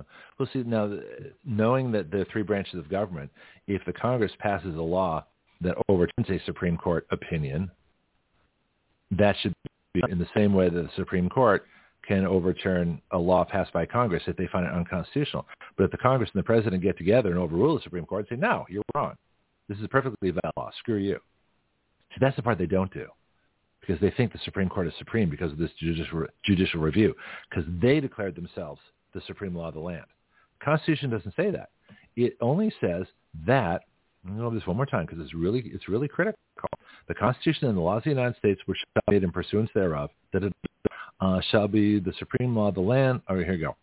So in other words, Constitution and the laws of the United States which shall be made in pursuance thereof. So in other words, laws made under the Constitution and all treaties made or which shall be made under the authority of the United States. In other words, the federal government shall be the supreme law of the land, and the judges in every state shall be bound thereby, anything in the Constitution or laws of any state to the contrary notwithstanding. So you need to write your note. So they're supreme anywhere, right? The judges in every state shall be bound thereby only under laws made under the authority of the United States. In other words, federal law. So this is a little confusing, all right? You got to wrestle with it. The judges are bound under the federal law. They are trying to, it's application of the law. So the judges apply the application of the law in cases. Mm-hmm. You done this, but the law says that. Exactly. Now, can the state courts challenge federal laws? Sure. They should be able to. Yeah. Well, theoretically, in the process of, what do you call this? Expending all options, they really don't. Because you're supposed to expend all options you have with lower courts before you proceed your way up to the higher court. Local courts, state courts. No, I agree. But what I think this says is that the Constitution, but it gets confusing because the states are the ones who created the Constitution. So the federal government is bound by the Constitution. Where the federal government has jurisdiction, they can make laws, and those laws are supreme. So the states, they can't change. Well, I don't know. It gets to be a mess. As I'm listening to you talk about this, and I'll tell you this later because I'm not in front of my computer right now. Okay. Everything that you're going through is so interesting, and what's going on in my head is it's just such an oxymoron that we have the Constitution, right? And it's almost like reading the fine print, whether it's in vaccines, whether it's in a procedure, whether it's in whatever, like buying a house. I mean, right now, the way things are, you have to read the fine print for loopholes. And when you're talking about, being in the court system or all the crap that we're going through right now, it's interesting to me how the quote-unquote, and I don't like using this word, authorities, whatever, judges, people in such positions, which we know is a bunch of baloney, how they pick and choose what they want to pay attention to in the original Constitution, and throw stuff out that they think, I don't want to abide by this, what I mean? I don't want to do this. I don't want to do that. So, the Constitution can say all these things. You can read the fine print, and they always find loopholes, or they make a decision as to what they're going to choose to uphold and what they are not. Yeah. If I can sum it up, I'm trying to think of a good way to say it. The Constitution is the supreme law of the land. In other words, nothing can, but it can be amended. And the Constitution is the supreme law of the land. The laws that are under the Constitution that have been judged constitutional, are also the supreme law of the land, where the federal government has jurisdiction. In other words, where the Constitution has delegated authority to the federal government to make law. And that would be Article 1, where the legislature can make laws. That's it. Now, the states have to abide by federal laws if they're constitutional. But if the states find they're unconstitutional, if they go outside the Constitution, outside the authority, then they can suspend them in the same way that federal judges can suspend stuff. Go ahead, Bianchi.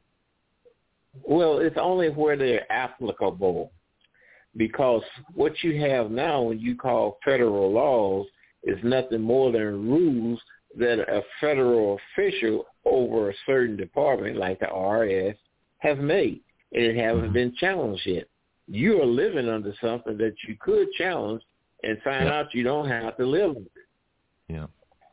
But you know what in the Supremacy Clause? The Supreme Court. The Supremacy Clause. The Constitution, the laws of the United States made under the authority of the Constitution. That's what's supreme. What's not supreme, what's not mentioned, is the Supreme Court.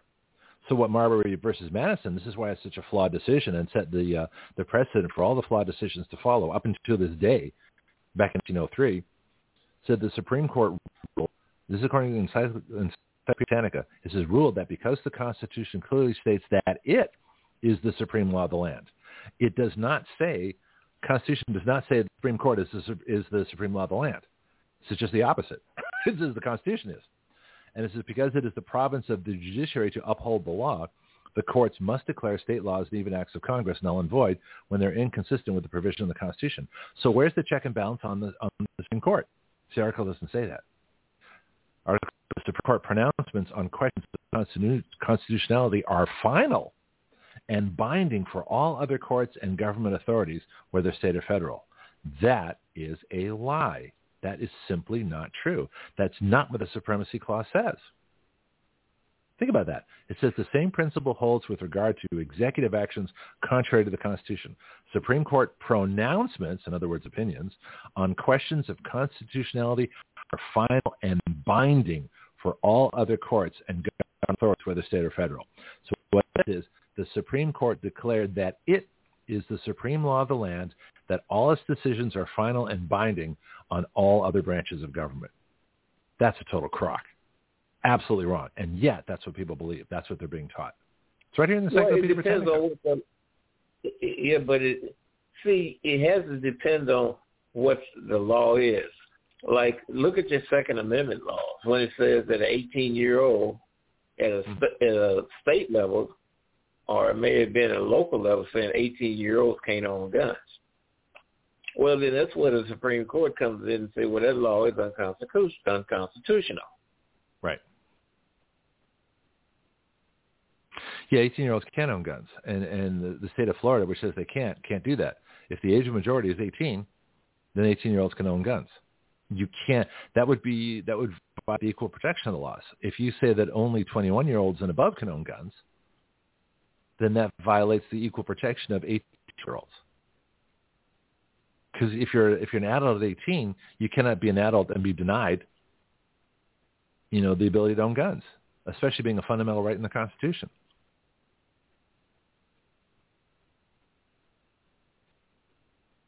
Huh. All right, there's more to this article, but I want to go into it. I want to go to another article because this one I haven't read yet. But I'm kind of curious. It says how the founders intended to check the Supreme Court's power. This is something we haven't talked about. Any other points before I get into this one? Going once, going twice? Well, I was going to say it's not the ownership of a gun that causes the problem. It's the use. A 12-year-old can own a gun, and they have. Yeah, 12-year-olds have saved their whole families during home invasions. Yeah, but they can own guns. It's not, like I say, it's not the ownership. It's the uses that causes the problems. Yeah, we talked about that before, too. Not to say a 12-year-old is more likely to use it inappropriate, no more so than a 40-year-old, because we see what goes on in that age group. Mm-hmm. Well, if 16-year-olds can learn to drive and operate motor vehicles, why can't 16-year-olds own and carry guns? 16-year-olds can fly planes. I know. I was one of them. I was flying around New England by myself at 16. I've used that argument, too. Yeah. When did you start flying? Well, how old were you when you started flying?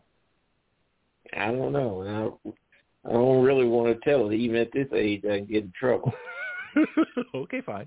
All right. So what age did you legally start flying? We'll save that question for another day. All right. Let me get to this article here. Politico, which surprises me. They actually published this one. Politico, it says, opinion, how the founders intended to check the Supreme Court's power.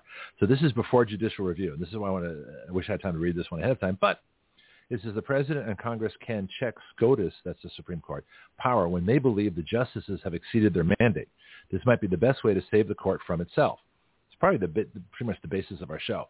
I've got here, who wrote the article? Joshua Zeitz, Z-E-I-T-Z, 7/3/22, so August 3rd of last year. So this is a little less than a year old.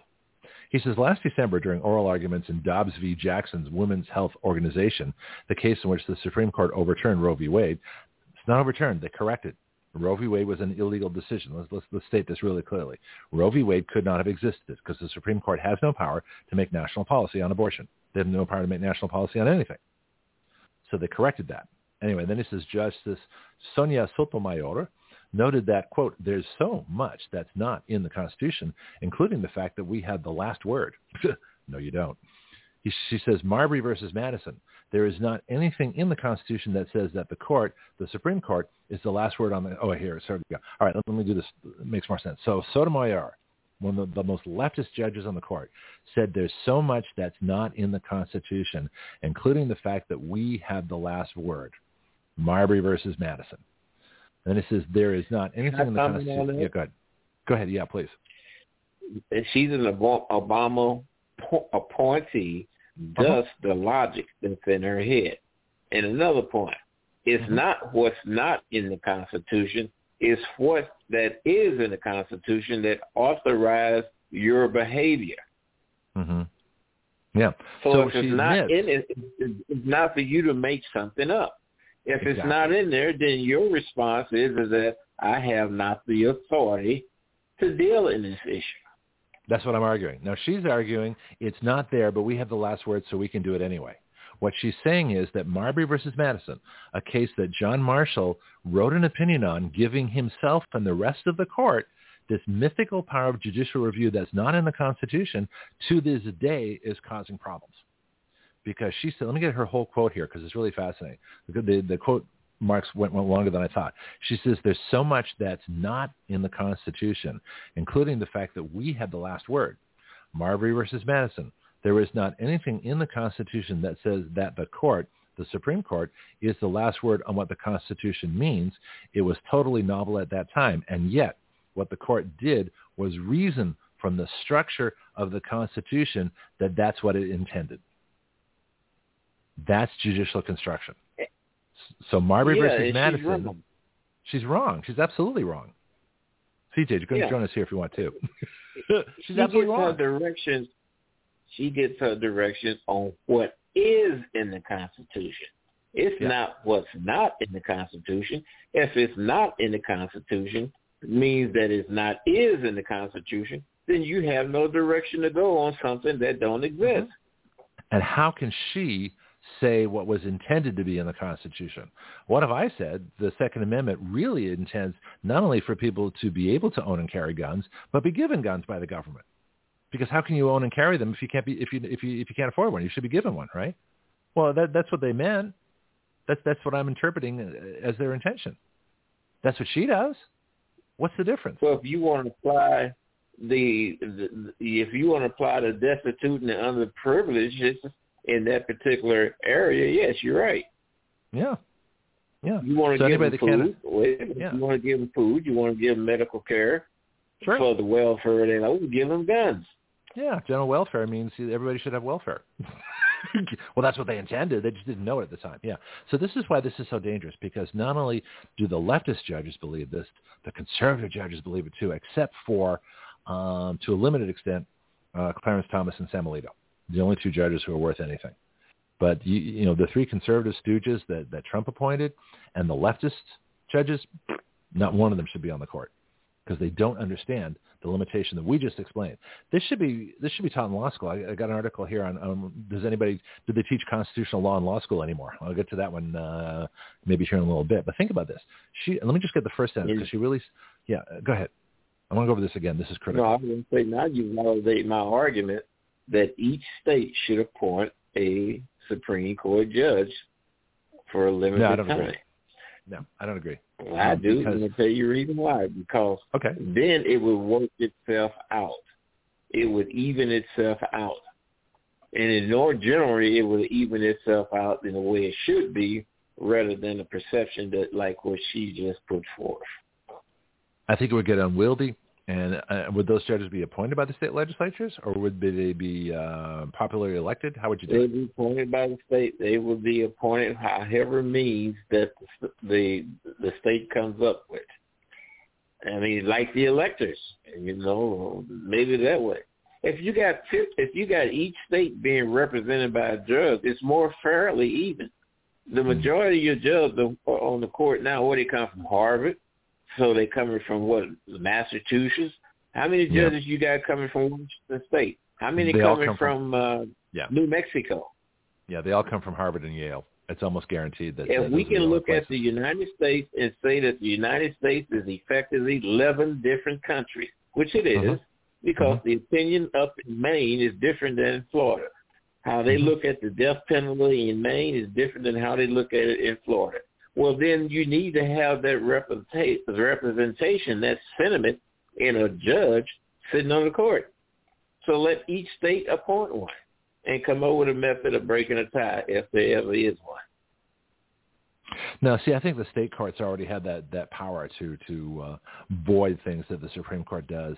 I think it would be unwieldy. The confirmation hearings for 50 judges would be horrible to implement. And I actually like the original court, which had 6. Because that way... how many state Supreme Courts do you have? Every state has one. As 50 state Supreme Courts mean you got 50 state Supreme judges. Oh, I see what you're saying. Yeah, no, it's an interesting argument. I don't think it would work, and I don't think it's a good idea. I think that the state courts should be able to take up anything that's unconstitutional from the federal government, because anything that the federal government does that's unconstitutional can be ruled as such by the states. They can say, look, I'm not going to enforce this. This is constitutional. You can't do it. You can't take money for it. You can't enforce it. You can't require it. It's like those voting, even the things the Supreme Court did. You know, Alabama could say, you know, pound sand. We're not going to create two black districts. Does the Constitution say that the Supreme Court is the superior court and the state courts are the inferior court? No, it doesn't. No. In fact, it only covers the federal courts. So the Supreme Court is the Supreme Court of the federal judiciary. The state courts aren't even mentioned in the Constitution. They're independent. I take that back. You're right. You're right about that. Yeah. But each state, how did the federal courts be assigned? Federal court assigned to a state at the state level, the state appellate court? Yeah. Well, there are circuits and districts. Court.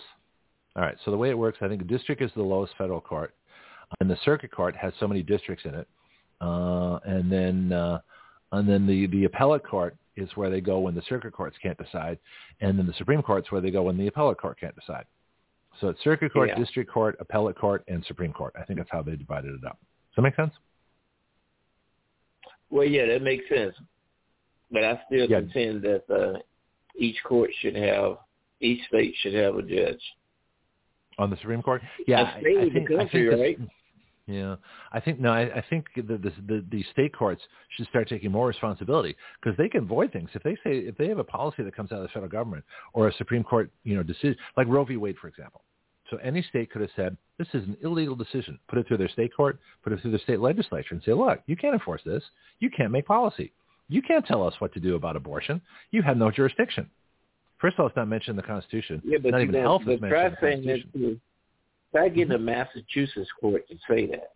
You may get a Mississippi court to say that, or that's what Florida, I'm saying. or Alabama, but a Massachusetts court, they're going to say that. No, but they don't have to. That's up to the people in Massachusetts to make their state do one or the other. And if people in Massachusetts favor abortion up until the 9th month, I think that would be a violation of just basic human rights, basic rights to life, liberty, and pursuit of happiness and property. Mexico, and that's what the federal government's supposed to do. New Mexico does that. They give you the option to have an abortion right at the time of birth. Yeah.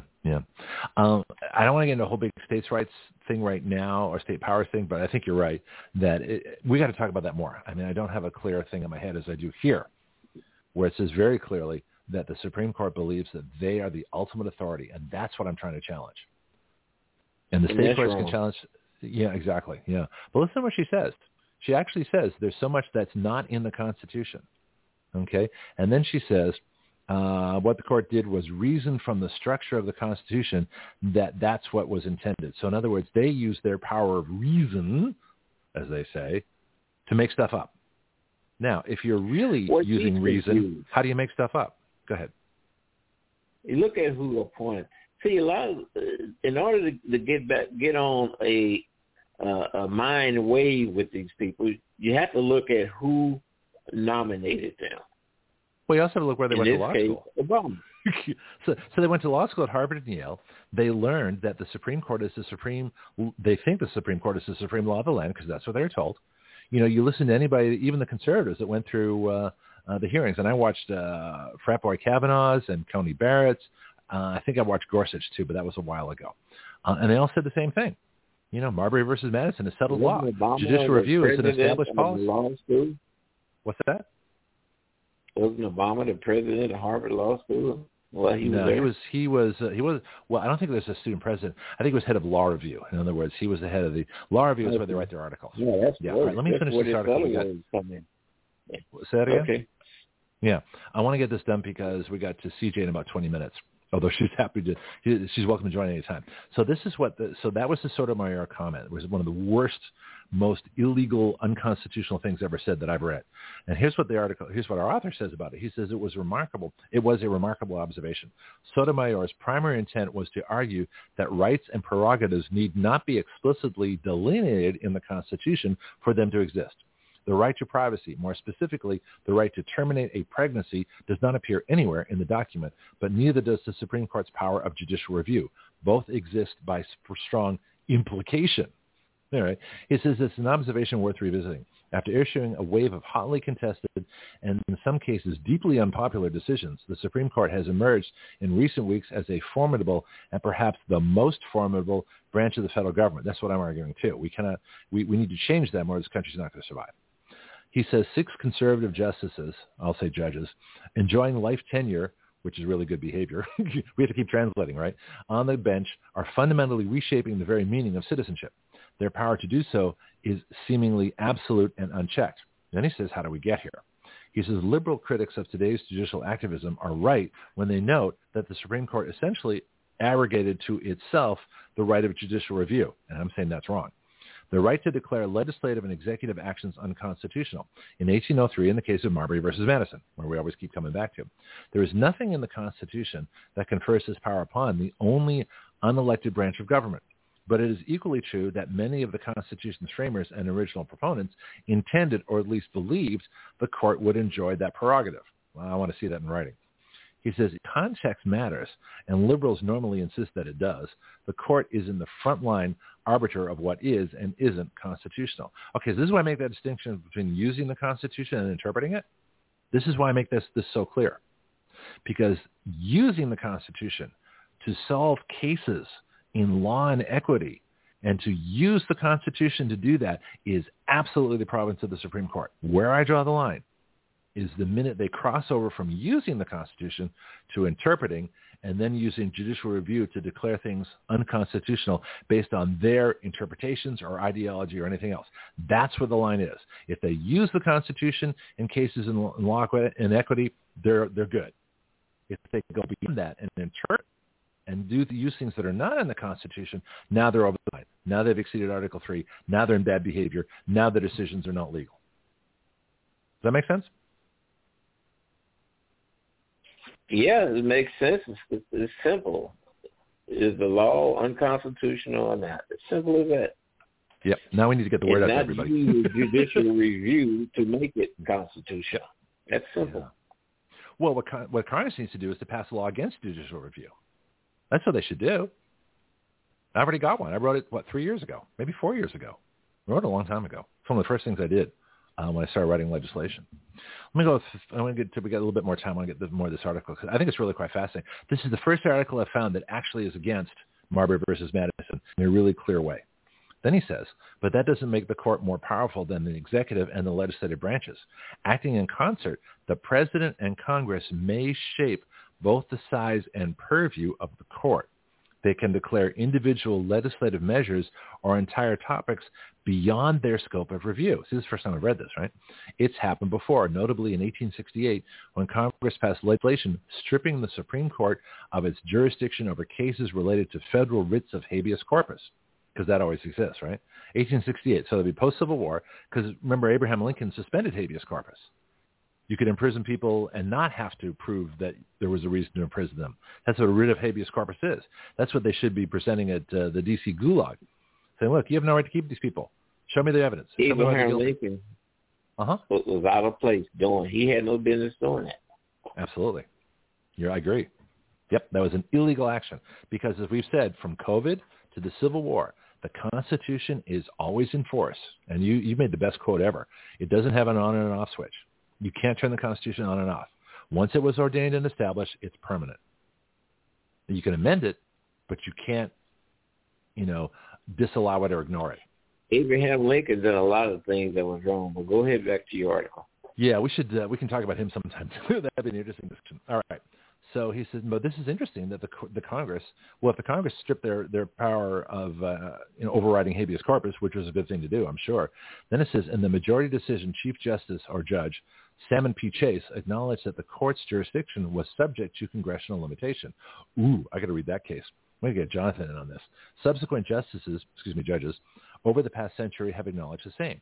So what the Congress really needs to do is why didn't the Congress limit their jurisdiction over abortion with Roe v. Wade? Did they suddenly wimp out in 1972 or 3 or whenever it was? If they could do it in the 1800s, why couldn't they do it in the 1900s? How did they lose their way? What's that? For vote. What, the women's vote? Well, ask CJ about that. Here's another thing. The women's vote, but also the man who don't want to take care of a child, they get his vote too. Yeah. Yeah, it's interesting in the country. I talked to some older guys when I was younger. I was in a pilot group called the Quiet Birdmen.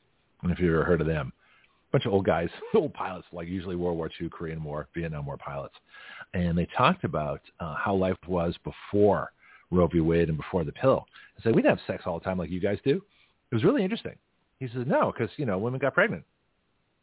And so we were restricted, restrained. We had social rules, mores, laws, and things like that. And, you might get to find yourself married.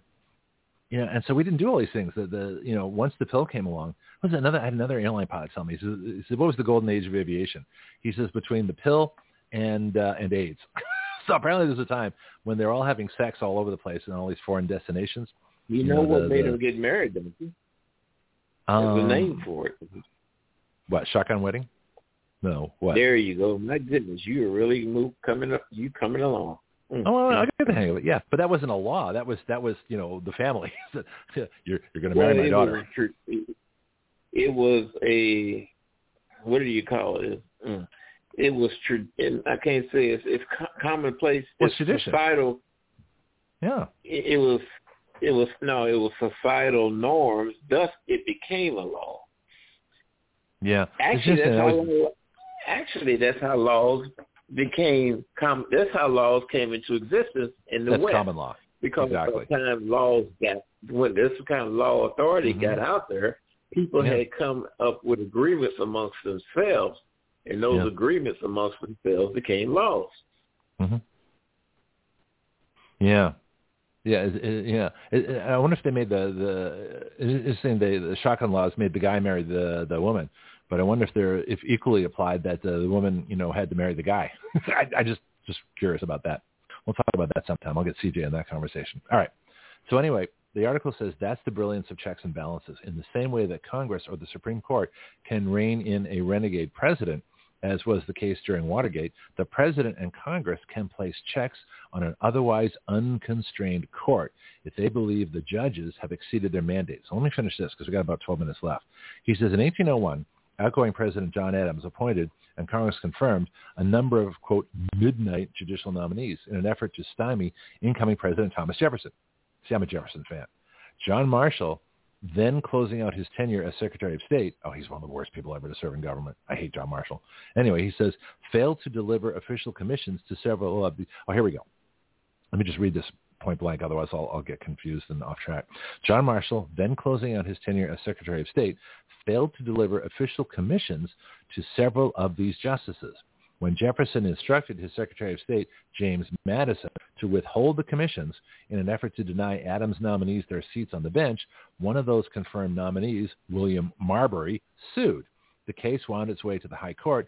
In a decision penned by Marshall, who now served as Chief Justice, the court held that Madison had violated the law by withholding the commissions, but also declined to order him to do so. In the same breath, the court asserted the right to strike down federal or state laws that it deemed unconstitutional, and so the concept of judicial review came into being. So that's where it came from. Then he says, critics are correct on one point. The Constitution is silent on judicial review. It says only that the judicial power of the United States shall be vested in one Supreme Court and in such inferior courts, yada, yada, yada. It says, but many of the framers assumed that some form of review was a given. Okay, now I would say yes in terms of cases in law and equity. They actually gave the power of review. Their review is in cases in law and equity. The limit of their review is cases in law and equity. So it's both a grant of power and authority and a limitation at the same time. It's like when the Constitution says the legislature, all legislative power shall be vested in the Congress. Well, that also means if all legislative power is invested in it, also means they do not have executive, nor do they have judicial power, because they have all the legislative power. But that's also their limitation. They're limited to all the legislative power. Does that make sense?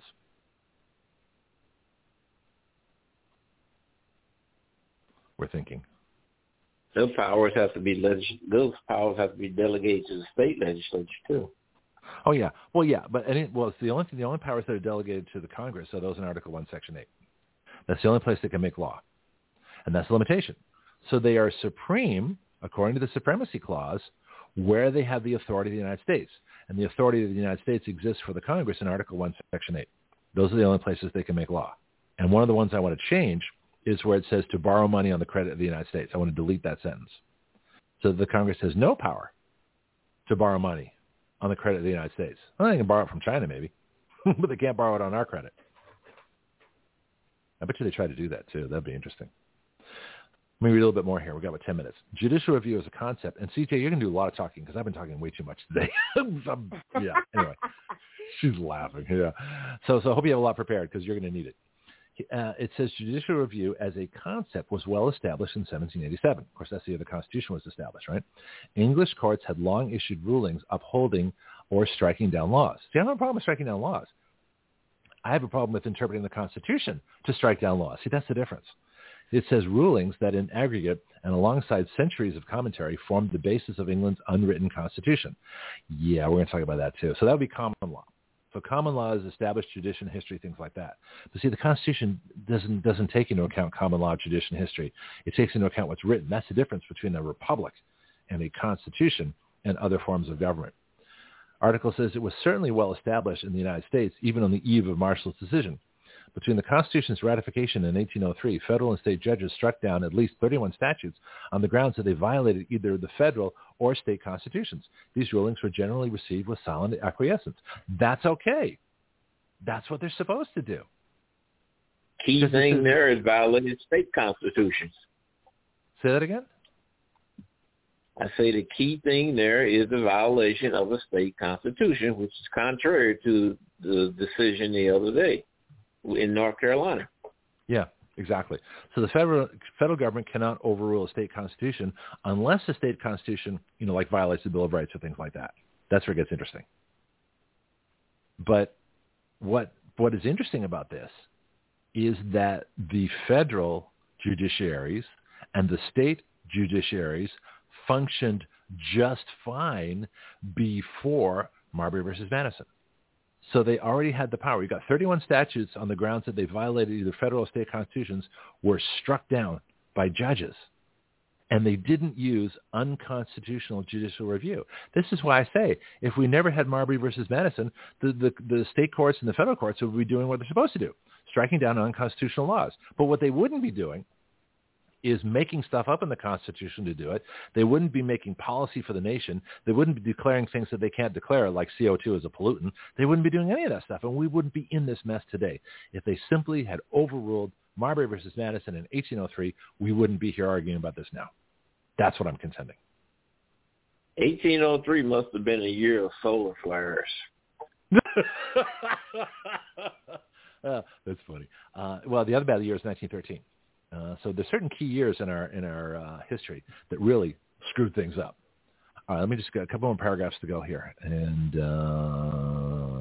actually a lot more paragraphs, but I'm not going to get to them. Let me get to them until we get to CJ. And we get here, and does it make a lot of sense? There we go. I already said that. Right into being.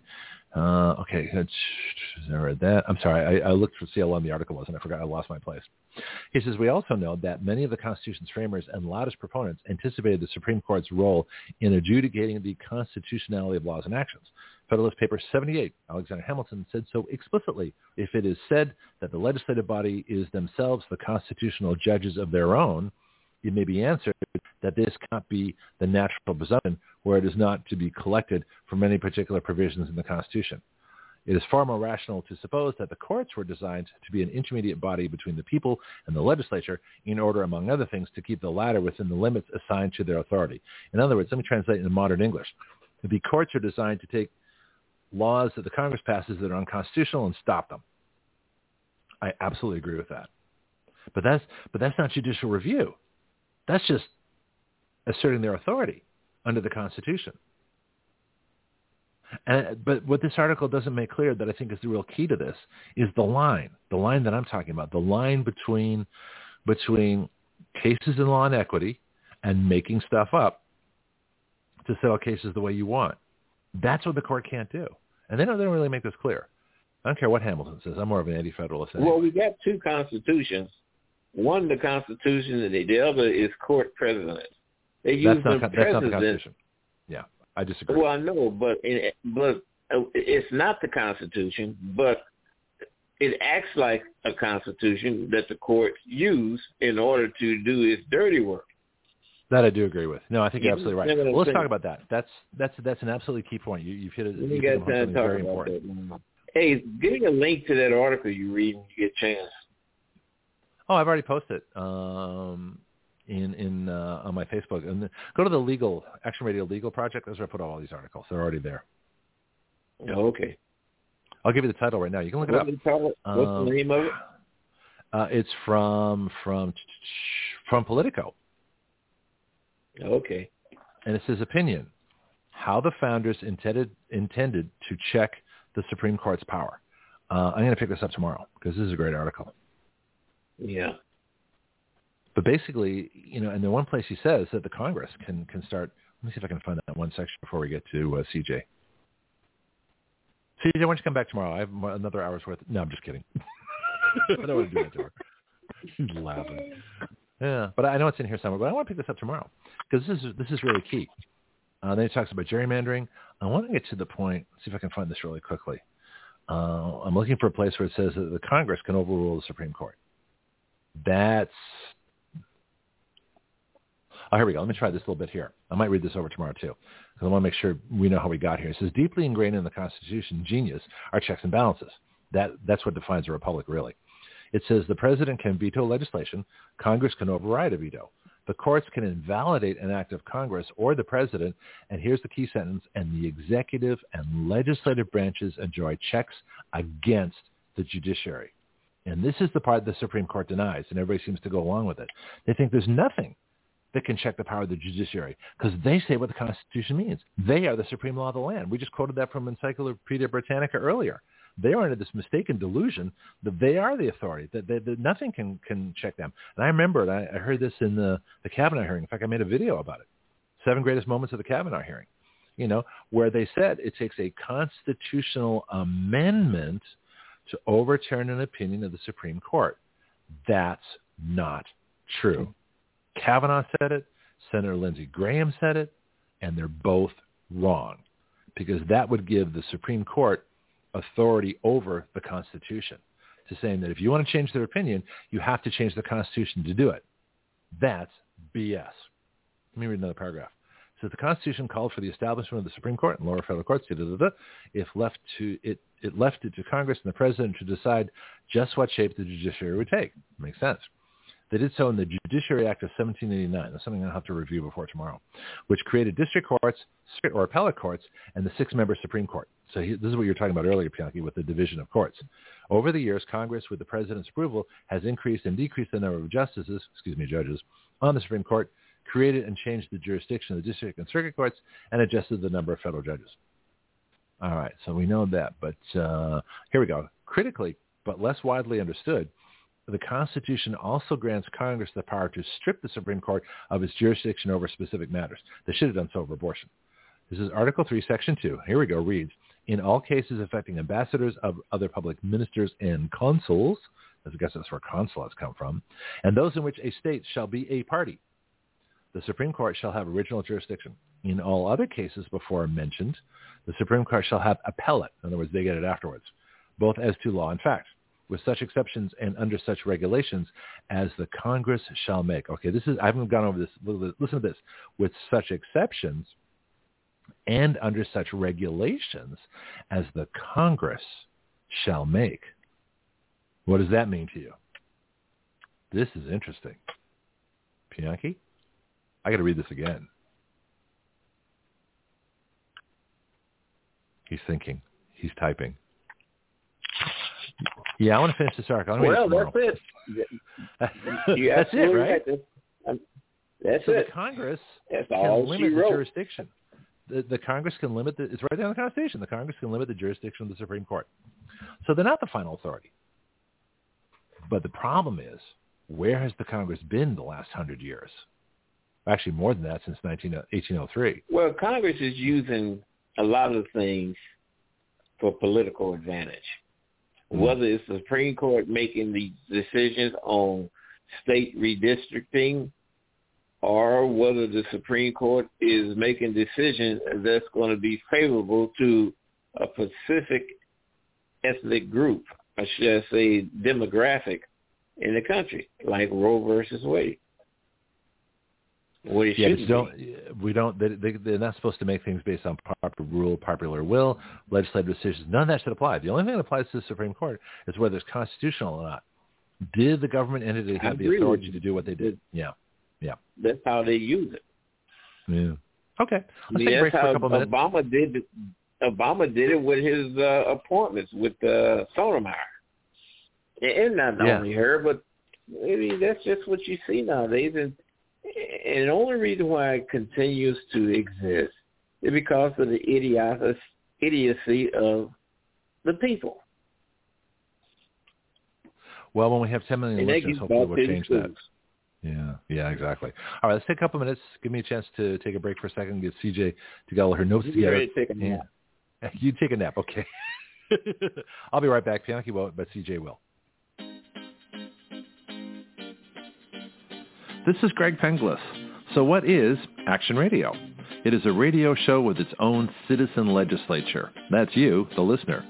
It is a fully interactive system of listeners, expert guests, social media, writing bills, legislator input, bill submission, lobbying, and citizen action. Action Radio is the future of talk radio using all the available technology in one completely integrated new system.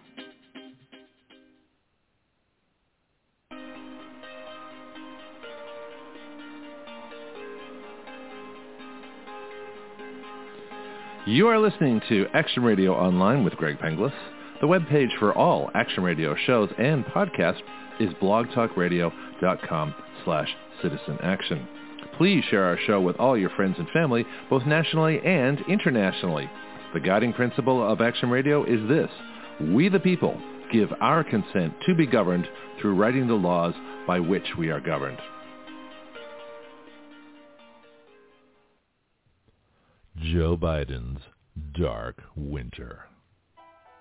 No freedom, no liberty, no guns, no representation, no oil, no coal, no nuclear power, no space force, no constitution, no family gatherings, no vacations, just taxes, work, misery, masks, lockdowns, and ever more government.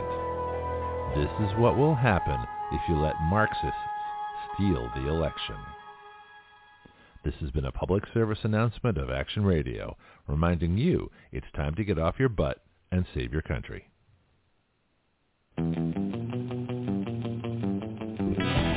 Action Radio, part of the ADHD Radio Network, the ultimate free speech zone. We the people give our consent to be governed through writing the laws by which we are governed, and have the power through juries to nullify the laws by which we do not consent to be governed. At Action Radio, we don't report the news. We are the news. Every other show reports what has happened. We talk about what can happen. From the questions no one has thought to ask, to the answers no one has thought to consider, to the actions no one has dared to take. That is Action Radio.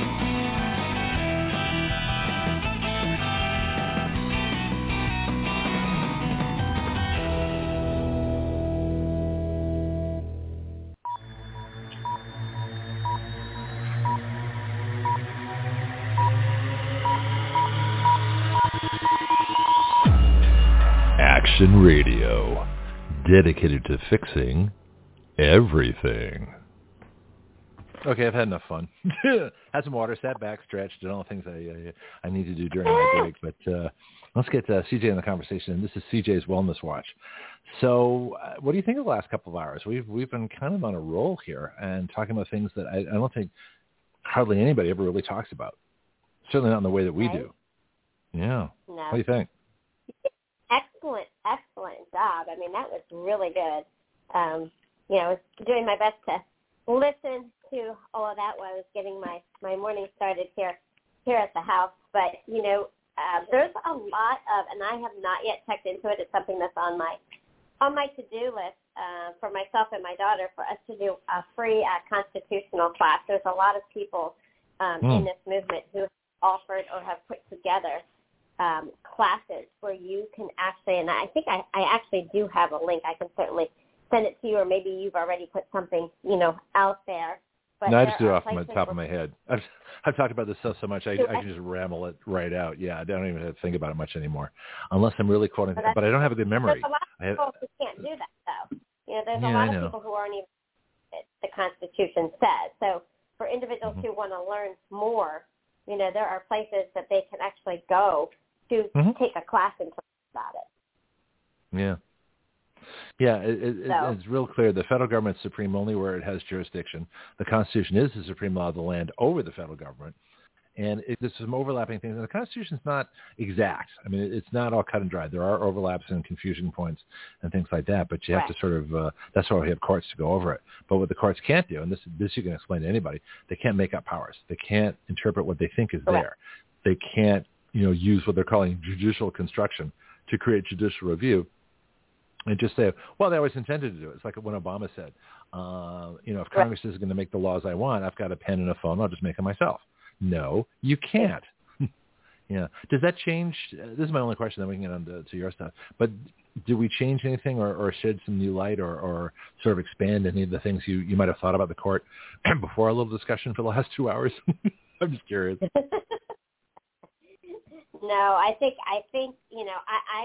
I'm really digging into it truly, and learning myself more, and I need to take that upon myself and do that collectively as a family here in my home, because I don't know it like the back of my hand. I mean, I know some of the basics and things like that, but I think that, you covered it really, really, really well. Thank you. It was yeah. Absolutely. Well, and you know what we do too. You notice we don't. I mean, I use sources, especially when the sources are wrong. Those are my favorite things to do. But you notice I don't depend on anybody else's interpretation of the Constitution. I just read it, and we don't say, well, this constitutional scholar says this, therefore this is true. That doesn't hold any water here. Everything goes through a logic and reason filter, and we always use our own brains. And look at, this is why I'll read directly from the Constitution. You notice I'm not saying what somebody said about the Constitution so much as I'm reading what the Constitution actually says. And then we say and then we find the flaws, we find the little inconsistencies, because it was written by a lot of people. And committees, never come up with a really, definitive thing sometimes. Yeah, go ahead, Bianchi. And it's a big problem in society is if they designate others to do their thinking rather than doing their thinking themselves by interpreting what they read. Yeah, or it's only valid if somebody else said it. It's like when we had our liberal caller used to say, well, you're not a doctor, you don't know. I said, well, I can read the same studies they can. I got a brain. I said, well, you're not an expert. And of course, my favorite line is, well, I'm not a meteorologist either, but I know when it's raining. Right. So what do you got for us this morning? There's, and first of all, thank you for giving me grace last week. It was a hard thing when we lost my little puppy unexpectedly. That I'm was sorry. not a good thing. No, that's no fun.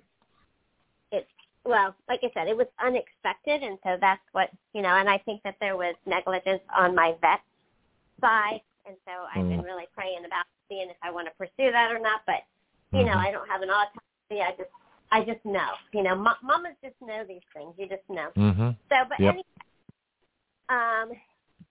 so recently, and we'll scroll a little bit because there's so many different topics, but the crux of what I really wanted to just open up today as a form of a discussion and share with people, recently what I'm finding is that there is a lot of attention being drawn towards herbs and the healing power of herbs. And also, and like I said, maybe some of your listeners already know about these things, but also castor oil. The things that herbs and castor oil the benefits and the healing properties. If you dig that from a into bean? It, is that a bean? I'm sorry? Castor bean? Is castor oil from a bean? Castor oil is a plant. It's a plant, and it actually has oils in it. A lot of triglycerides, a lot of omega-9 fatty acids. It's all full of great healing properties. So it comes from a castor oil plant. So, and I thought it was a bean for some reason. I don't know why I thought that. It's considered a vegetable oil. All right, but it's produced by crushing the seeds of the castor oil plant. The oil comes from seeds because if you think about it, all seeds have oil, right? Pumpkin seeds, the seeds, not nuts, seeds. Yeah, but seed oil isn't good for us, though, right? So now I'm confused. Are there good seed oils and not so good seed oils? Right. I guess there must be.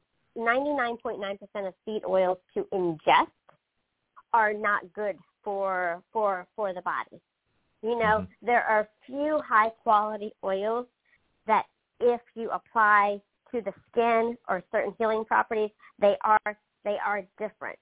It's almost like I don't know. I don't even want to get on this rabbit hole, but it's not a seed, but like avocado, coconut oil, those things. If you're going to use oils processed are not good. But if you get something fresh, if you go break a coconut and you're using coconut oil, on your skin and on your body, there's a difference because things have been processed. So if you look at castor oil, and if you just go to Amazon and buy a castor oil, right? You need to be careful. You want to do your best. I mean, if you have to, you have to. It's going to make a difference, but it's kind of picking. What's the lesser of the evil, so to speak. That whole cliche is if you're going to buy a castor oil, there are some that come in plastic and there's some that come in glass jars. If you can, you want to get something that's in a glass jar because then you don't have all of the chemicals from the plastic leaking into the bottle when you're actually using the castor oil, to heal your body. So, I'm just going to be hot, like I said before, open, honest, and transparent. I have both. I have a castor oil that is in a plastic bottle, and I have a castor oil that is in a glass jar. They are two high-quality castor oils, and I use them for all kinds of different things, for healing properties, to put on my eyelashes to make them, grow. I have a wrap that I use. Do you bat your eyelashes? I'm just curious. Do you bat your eyelashes? Do I bat my eyelashes? Okay. Just checking. I do. Just checking your flirting qualities here, which is very important. So I need bigger eyelashes, right? I guess so. Well, I don't know. Do you? I haven't seen your eyelashes up close. I'll let you know. No, we haven't met yet. In fact, most of my reporters I haven't met, which is kind of funny. It's like I've been talking to Bianchi for years. I've never met him. Someday we all will. We're all going to get together. Well, let me ask you about plastic bottles, because this might be a whole topic to itself. Because I hear that plastic is not good. Plastic water bottles, they're leaching chemicals for a lot of times. So if you recycle or you clean your plastic bottle, eventually it doesn't have as much stuff. Or if you microwave those plastic-covered dinners, that some of the plastic chemicals get in. So what do we know about plastic? Is it ever good, or are they better quality plastics, or what's like the worst plastic? Maybe your 2-liter soda bottles or something, or what? That's a good question. Okay. There are different types of plastic, and there are triangles, and you can look it up. I do have it. I just don't have it at my fingertips. But if you look at the bottle, or say you have a plastic container for microwaving stuff, and I use a lot of glass, and I do have some plastic. I've been trying to be a little bit more diligent, and I thought, that some of the plastic containers, BPA free, all the things, getting quote unquote a higher quality of plastic, but you should try to use more glass, even if you have 10 items in your kitchen that are glass, even if it's casserole dishes, whatever. Because even if you're sticking it in a toaster oven or a microwave or whatever, you don't have the seepage from whatever chemicals are coming from the plastic. At least you have glass. if you're choosing to microwave. So glass doesn't, there's nothing in glass that gets into the food. It's pretty pure, right? Because glass is self-contained. Correct. So you can heat glass, you can nuke glass, you can, which is probably not a good idea, and you can store glass for mason jars for years probably. Glass is like the best thing to put food in, isn't it? Even over cans? So, if you look at the bottom of your plastic containers, they'll have a triangle, even your water bottles or things like that. They'll have a triangle on the bottom, and they have the different numbers in them. You've got 1, you've got 2, you've got 3, 4, really? 5, and they all stand for something else, like grocery bags and sandwich bags have the number 4 on them. I know that and it stands for low densely polyethylene. Spell it out. And even though that's what I do with big words. I just spell them out. Yeah, polyethylene. So, and even though they're generally considered safe, most recycling centers will not accept them. Oh. So. Wow. Yeah. And like number 5, if you look at your cups, most of your cups, baby bottles, bowls, ketchup bottles, things like that, have number 5s on them. And so I think it has to do with the levels. And their number 7, they include like BPA and a combination of plastics. So that means they have 1 through 6 in them. And they are seldomly recycled. So it's really an interesting subject, and that's why, you can even print out a chart, and so you should really be limiting the plastic, that is in your so when you're I prefer glass. I prefer glass when I can get. I prefer glass. I'll buy glass over plastic for containers. For how about cans? Is there any? We've had cans around for a long time. Well, 150 years. That's the metals. I'm leery of all the metals, Okay. heavy metals in the metal. It's like you just don't know if you buy a can of green beans, what's in that metal. Is it going to have a substance in there, like even like a metal spoon? When you get a bad metal spoon, you get that metallic taste in your mouth. If it's a bad metal spoon or something, I'm sure everybody's had that happen before, and I'm like, oh gosh, and it takes forever. You know what I mean? Well, what are cans made of? And should you wash the content separately, so like you do your vegetables and things, your strawberries and things like you do?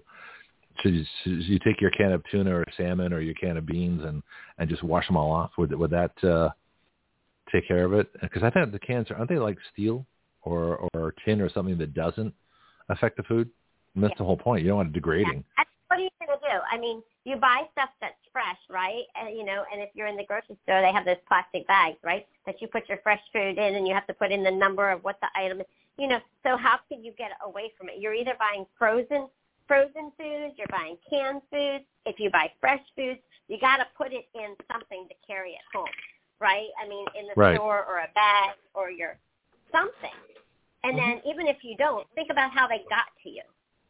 How did they come? What sort of a container were they in to get them from point A to point B? And again, even if you're going to the farmer's market now, if you have a local farmer's market, and hallelujah, I think some are starting to open up here in my neck of the woods. Well, that's good. You can choose your container to put them in. But you even have those cardboard containers sometimes that strawberries are in if they're fresh. Because if you go to the grocery store and even you buy organic strawberries at the grocery store, they're still in those plastic containers. So that's what I'm saying. It's challenging to get away from these chemicals, period. You just have to be, I don't know that there's 100% way to do it. Like I said, even you can grow your own stuff at home. Circling back to what I was saying about the castor oil is such a great home remedy for so many things. But I would purchase this in glass if you can. Like I said, I do have both.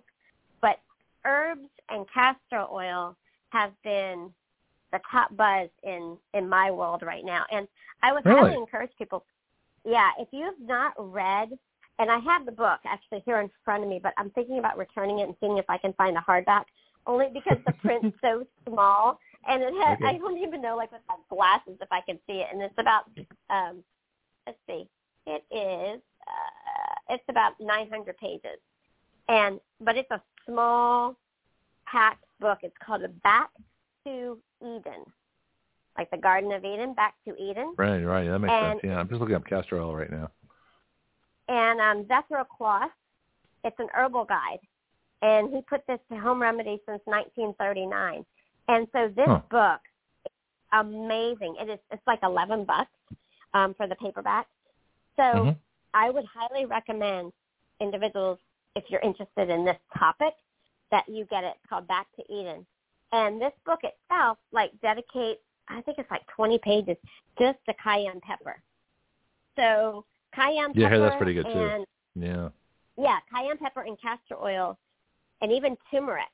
Those three things for me right now over the past 2 weeks have been the buzz. And most people don't know that turmeric and honey is the most potent antibiotic. Really? Ever. Well, see, now I put turmeric on a lot of stuff, but I have it in curry powder because it tastes better. Turmeric by itself is boring, so it doesn't have any taste. Yeah.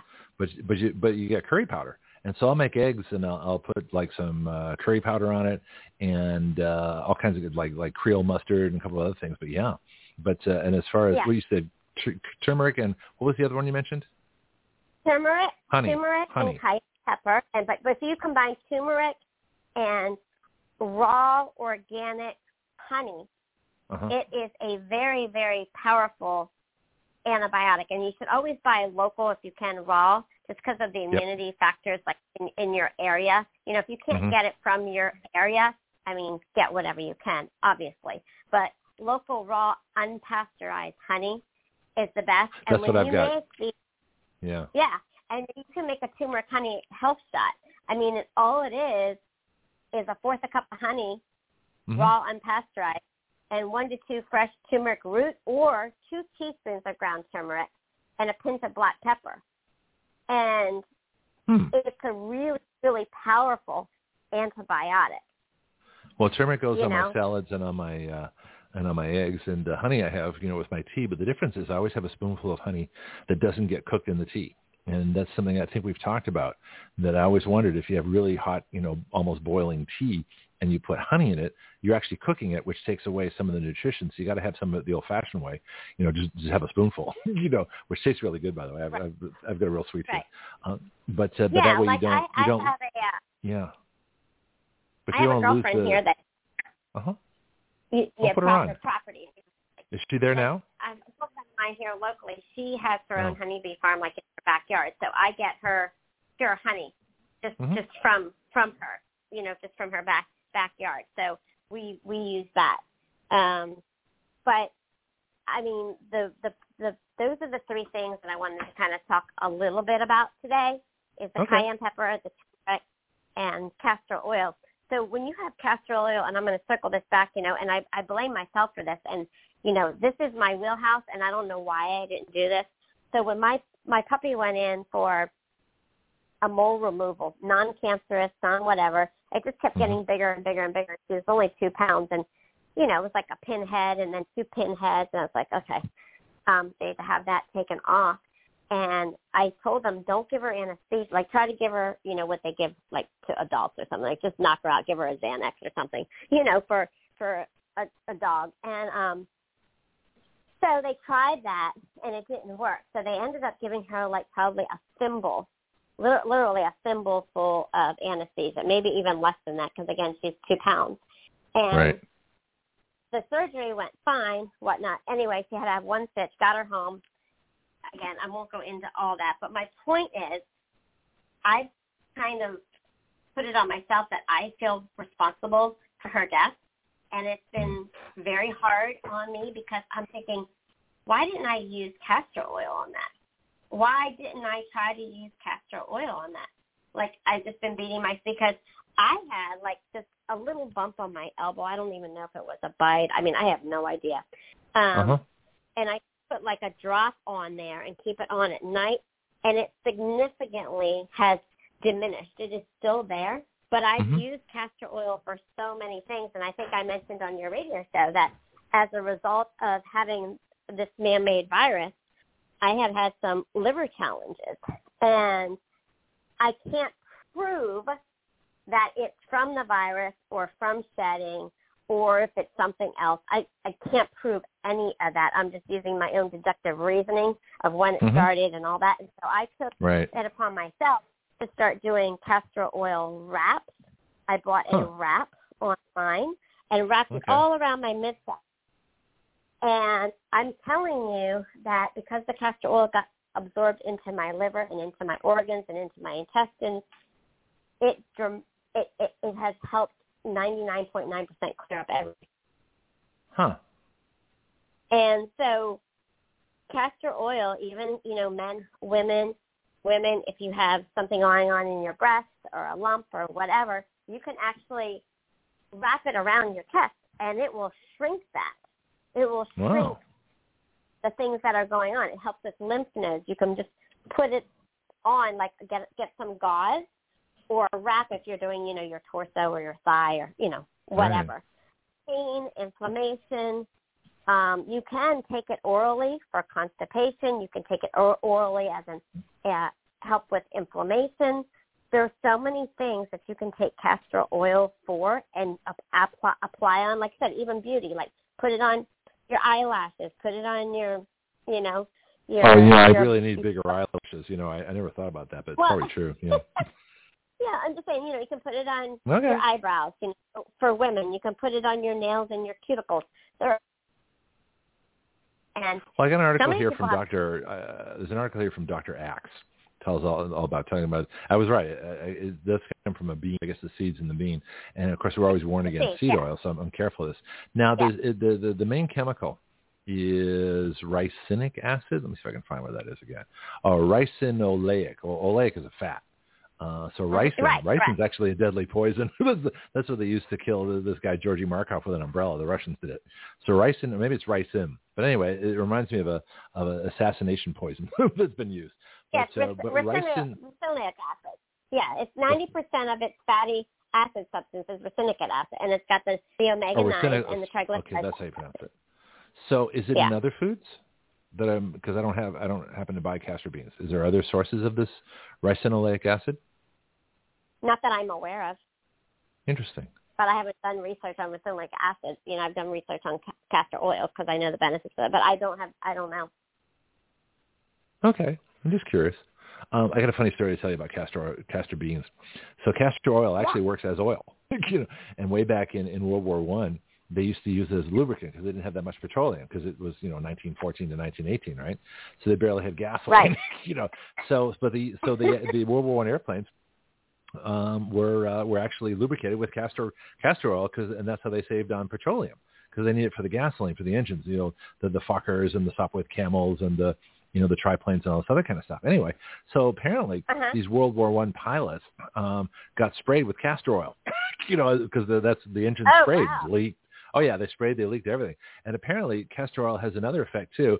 It's very much of a laxative from what I've heard. So, that's why I said you can take it for constipation. But here's but here's the funny part. Well, they were taking it orally. In fact, they were getting it blasted from their engines all over their faces. Oh, my gosh. So one of the effects of World War I pilots is they were very regular because that castor oil was sprayed all over them during their air battles and things like that. So they survived the air battle. The first place they went when they got home, back to the base, of course, is to the latrine. That's just a funny story. But it does have that effect as well. That's when you say castor oil. I know what that's from. I know what that's from. Yeah, I know weird things. Don't ask me why. That is so funny. That is really funny, honestly. Yeah. Wow. Yeah. But it looks like it's good stuff.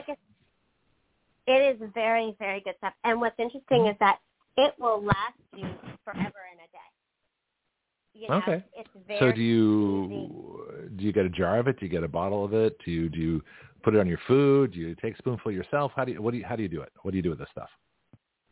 You can do all of the above. I prefer. And you mentioned putting it right on your skin for things, mosquito bites, that kind of stuff. Put it right on your skin.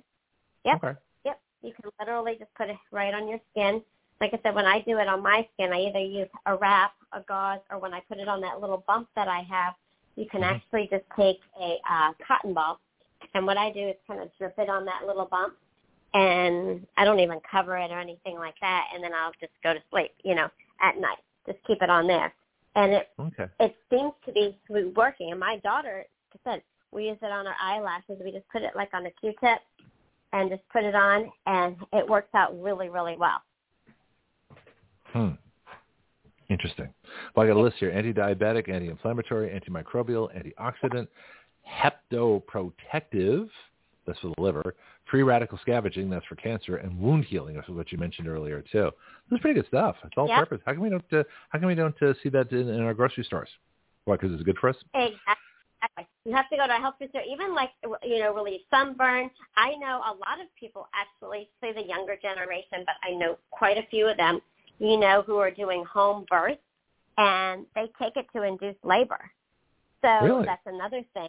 Yeah, yeah, so, exactly. So instead of them giving you a drug in the hospital, if you have, a midwife and you're at home and you're doing your own thing, you can take castor oil and it will help to induce labor. So, yeah. It's a very, lubricates the whole body. That's fascinating. So if I was making my typical salad salmon mix with my onions and garlic and celery and, throw some coleslaw mix, whatever else I put in there, I have my apple cider vinegar, toss a little bit of that in, my turmeric and my curry powder. If I had a spoonful of castor oil, would that be a good thing, for example? Make it easy for me. I don't know, but it's certainly not going to hurt you. I mean, why not? You might, between all the salad and the castor oil, you might be in the bathroom for a little while. Well, my diet's pretty high fiber anyway, between the avocados, the beets, and the celery. That's not that's not an issue. But so I already have a high fiber diet, so that's so castor oil, would already help what doesn't need helping. I don't know if I should talk about this on the radio, but anyway, but it's kind of fun. Right. Well, one of the warnings of castor oil is you don't want to overdose because it can result in poisoning, which could lead to complications. So it's important to just use a little bit when you're ingesting it. So you really want to make sure the right information, because it has been deemed safe in limited amounts. But if you take too much, it's almost like the example of oil pulling, coconut oil pulling. If you're buying something that has other things in it other than coconut oil. I mean, coconut oil is fine. But if you're doing oil pulling, for your mouth and for oral health, you don't want to swallow that, if it has things in it that are outside of just pure coconut oil. Like if you swallow a drop of it, it's kind of like if you don't use, which everybody should be, if you're not using baking soda or a non-toxic toothpaste, right? If you swallow a little bit of toothpaste, it's not going to hurt you. I mean, we all brush our teeth, right? So if you're using Crest, which you shouldn't be, and you swallow a little bit of toothpaste, it's not going to kill you. But if you eat half the tube of the toothpaste, you might have a problem. So it's one of those things that, again, it's as good as a laxative. So I remember, I think I mentioned this before, but way back when I tried, Tom's toothpaste non-fluoride, and I got about 4 cavities within 6 months. So that wasn't necessarily a good idea. Go back to the Colgate, and I was fine. So what's a good toothpaste these days that has all the protection of fluoride without having fluoride? Right. Well, and I'm going to give this disclaimer. I am not by any means advertising, but I use a lot of Melaleuca products. I use their toothpaste, their everything, because I want to support USA products, and there's non-toxic stuff in there that does not have fluoride in. So I use 90% of their products in my home, but I do use baking soda for a lot of things, baking soda and coconut oil and things like that I can just buy, and I do use those for oral care as well. So that's, now you can buy coconut oil. You can buy coconut oil fairly easily. So is that a substitute for castor oil, or is castor oil just better? Oh, castor oil, they're two totally different animals. Okay. Or plants. You can compare. Sorry. Yeah, you can't compare coconut oil to castor oil. No, that's not even in the no. Mm-mm. Yeah. Well, I guess things here, the Dr. Axe website talks about boosts circulation, moisturizes skin, which we've talked about, induces labor, helps sunburn, which you talked about, as a laxative, which we talked about, lowers symptoms of arthritis, encourages strong, shiny hair. I've already got plenty of strong, shiny hair. And there we go. And he's got so I guess he's got a whole article on this. Yeah, interesting. Yeah, it's very good. It's very, very good. It's very good. And then going back, like I said, to the turmeric and honey, like me personally, I make sure everybody knows that. I mean, obviously, honey has a lot of benefits, but it is important to know the difference of honey because Manuka honey is really good, and you have to know the difference in factors. But with making an antibiotic, just using raw pasteurized honey is good enough. And I have not researched this because I haven't made it ahead of time. I would not make like a jar, like a mason jar full of turmeric and honey as an antibiotic. I don't know if you can or cannot do that and what the shelf life is. That would be something to look up, which I have not done. But if you know that you have access to that, if you feel something going on, or if you have a test, they say you have an infection, right, whatever that is. You know, make some of it, get retested in 5 to 10 days, see if it's worked for you. You know, so make sure that you know of that recipe and know that this is a powerful antibiotic that you can take as needed or when it's appropriate for you to be taking.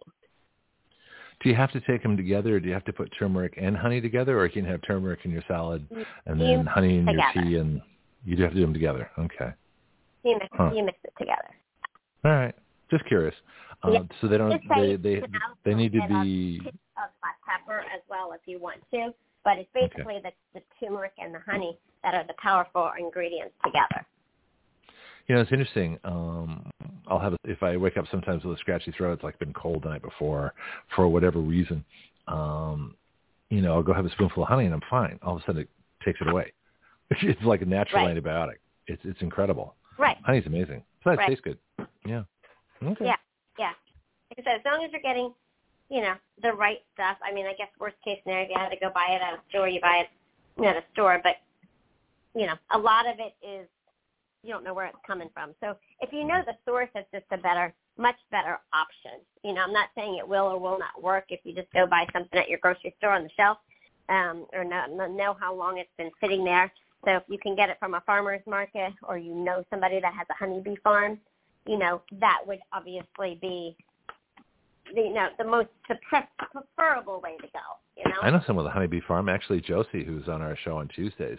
Her business in Pensacola. She's now got a couple of beehives out back and sells honey and sells eggs and she has all kinds of good stuff. That's awesome. It is definitely. Yeah, I got some. She had green eggs, so we were choosing about green eggs and ham. What's that? Yeah, funny you bring up eggs, not squirrel, but people should really be looking, if you're going to a grocery store, pasteurized eggs are the best eggs, not even cage-free or anything like that. You want to buy pasteurized eggs. How do you buy pasteurized eggs? The better eggs. It says pasteurized on the container. Well, wait a minute. Eggs come in a shell. How do they pasteurize the eggs in the shell? Are you talking about unshelled? Well, that's what they say on the container. So you know for sure that the chickens and whatnot have been really fed a clean diet, or really been out there grazing on stuff that hasn't been treated, because you have several categories of eggs, right? You have free range, cage free. I don't even know them all because my daughter eats eggs, but I don't. And then it's classical musically trained. Yeah. I never heard pasteurized eggs. I mean, that must see. Well, it's like eggs that, chickens that listen to Mozart. I mean, there's all kinds of weird stuff out there, right? They do that too. Yeah. People do that. They'll play classical music for their animals. Don't ask me why. But yeah, so the antibiotic basically is 1/4 cup of honey, and if you're using fresh turmeric, you can use 1 to 2 inches of it and ground it, smash it up if it's fresh turmeric root, or 1 to 2 teaspoons of ground turmeric and black pepper if you want to. So it's 1 to 2 teaspoons of turmeric. Yeah. Okay. Wow. So really, really good, good information, really. Yeah. Well, all this stuff's good information. It's like someone told me something the other day that the best food, maybe it was you, is on the outside. From the produce to the dairy to the The other stuff, or the really bad stuff, the delis, I guess, but the really bad stuff's in the middle of a supermarket. So as long as you stay on the outside, you're much better off than going through the middle aisles. Is that true?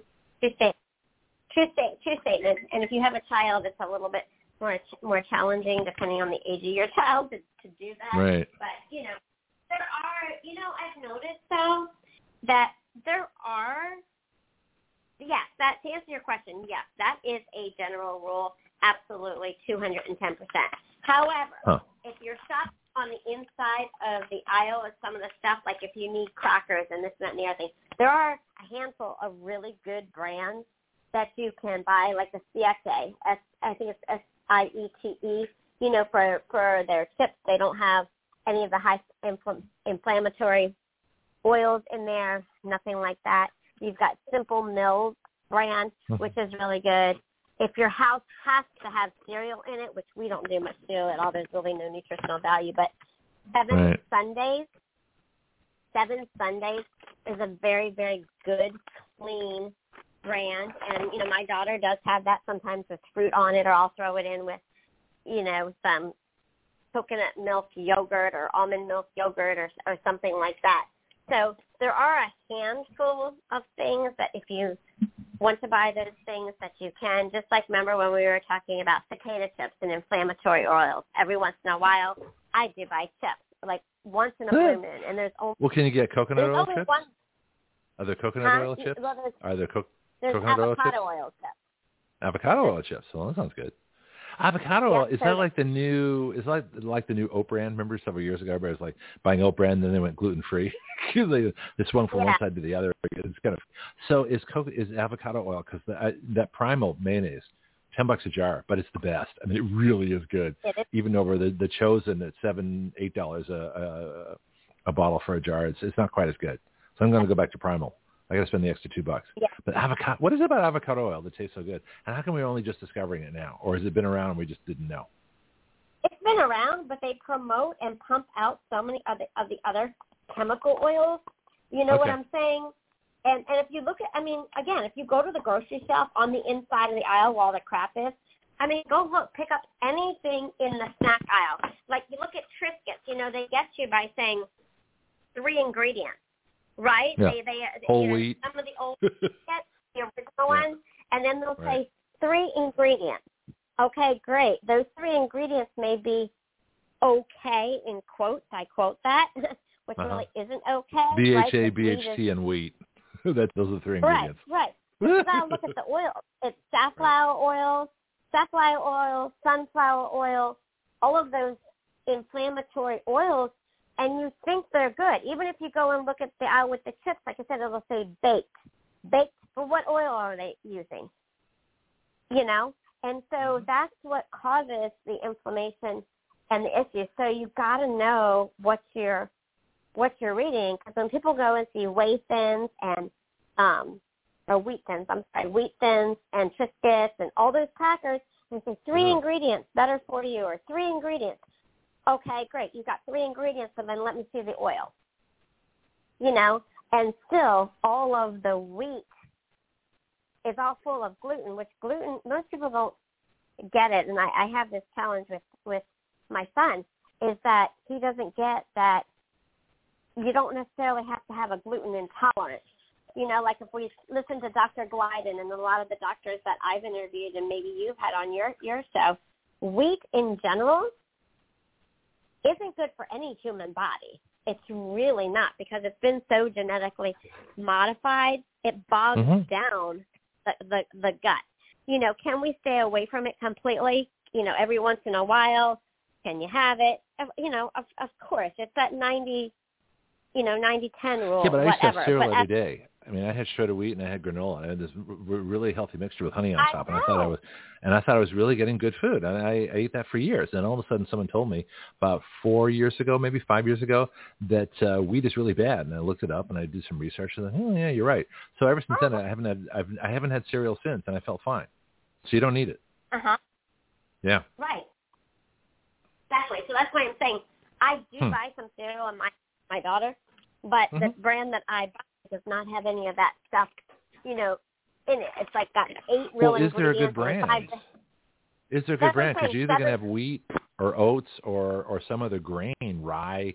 What else is in cereal? Is there any good cereal grain? Seven Sundays is what it's called. SEVEN Sundays is what we use, and it's got cassava flour, and it's got maple syrup, coconut oil. This one has strawberries, blueberries, vanilla extract, and lemon extract. That's it. But what's the grain? They've got to have some kind of a grain for a cereal, right? It's got cassava flour. That's it. What's that? It's cassava is just another. It's not necessarily a grain. It's a flour made from beans and seeds. So they grind up the beans, make like a flour from that, make the cereal from that. Yeah, just like you can make almonds to make almond flour. So this is better than going and buying shredded wheat. You know what I'm saying? So what happened to wheat? Again, was wheat ever good for us, or is it something that they've botched up with all kinds of GMO things? So wheat was never. So how did we get wheat in our diet then? Let's go back to ancient history. Let's go back to the steppes of the Caucasus Mountains, when the original white people were cultivating, back in the agrarian societies of several thousand years ago. What did they grow? Didn't they grow wheat, or did they grow something else? Yeah, I've never. I guess they grew corn here, right? So is cornbread better? Mm-hmm. It is? Good question. I don't know. I'm just asking. So native folks here grew corn, right, and made cornbread, but wheat came from, I guess, Europe. Didn't it come from the steppes, the Caucasus Mountains, the Great Plains, where all the white people came from? Yeah, that's what I'm thinking. A lot of it's been so genetically modified. Right. But the question is wheat in itself, in its pure form, if you had pure wheat that had not been genetically modified, adulterated, or otherwise chemically, mixed up with pesticides and growth hormones, whatever else they put in there, vaccines, is wheat itself a decent plant? Yeah. For humans? Doesn't sound like it. Going back to Little House on the Prairie days, I would probably say yes. But again, think about what we just said. If you go back to Little House on the Prairie days and your great-great-grandmother's farm, right, apples were amazing for you. Apples were the size of your head.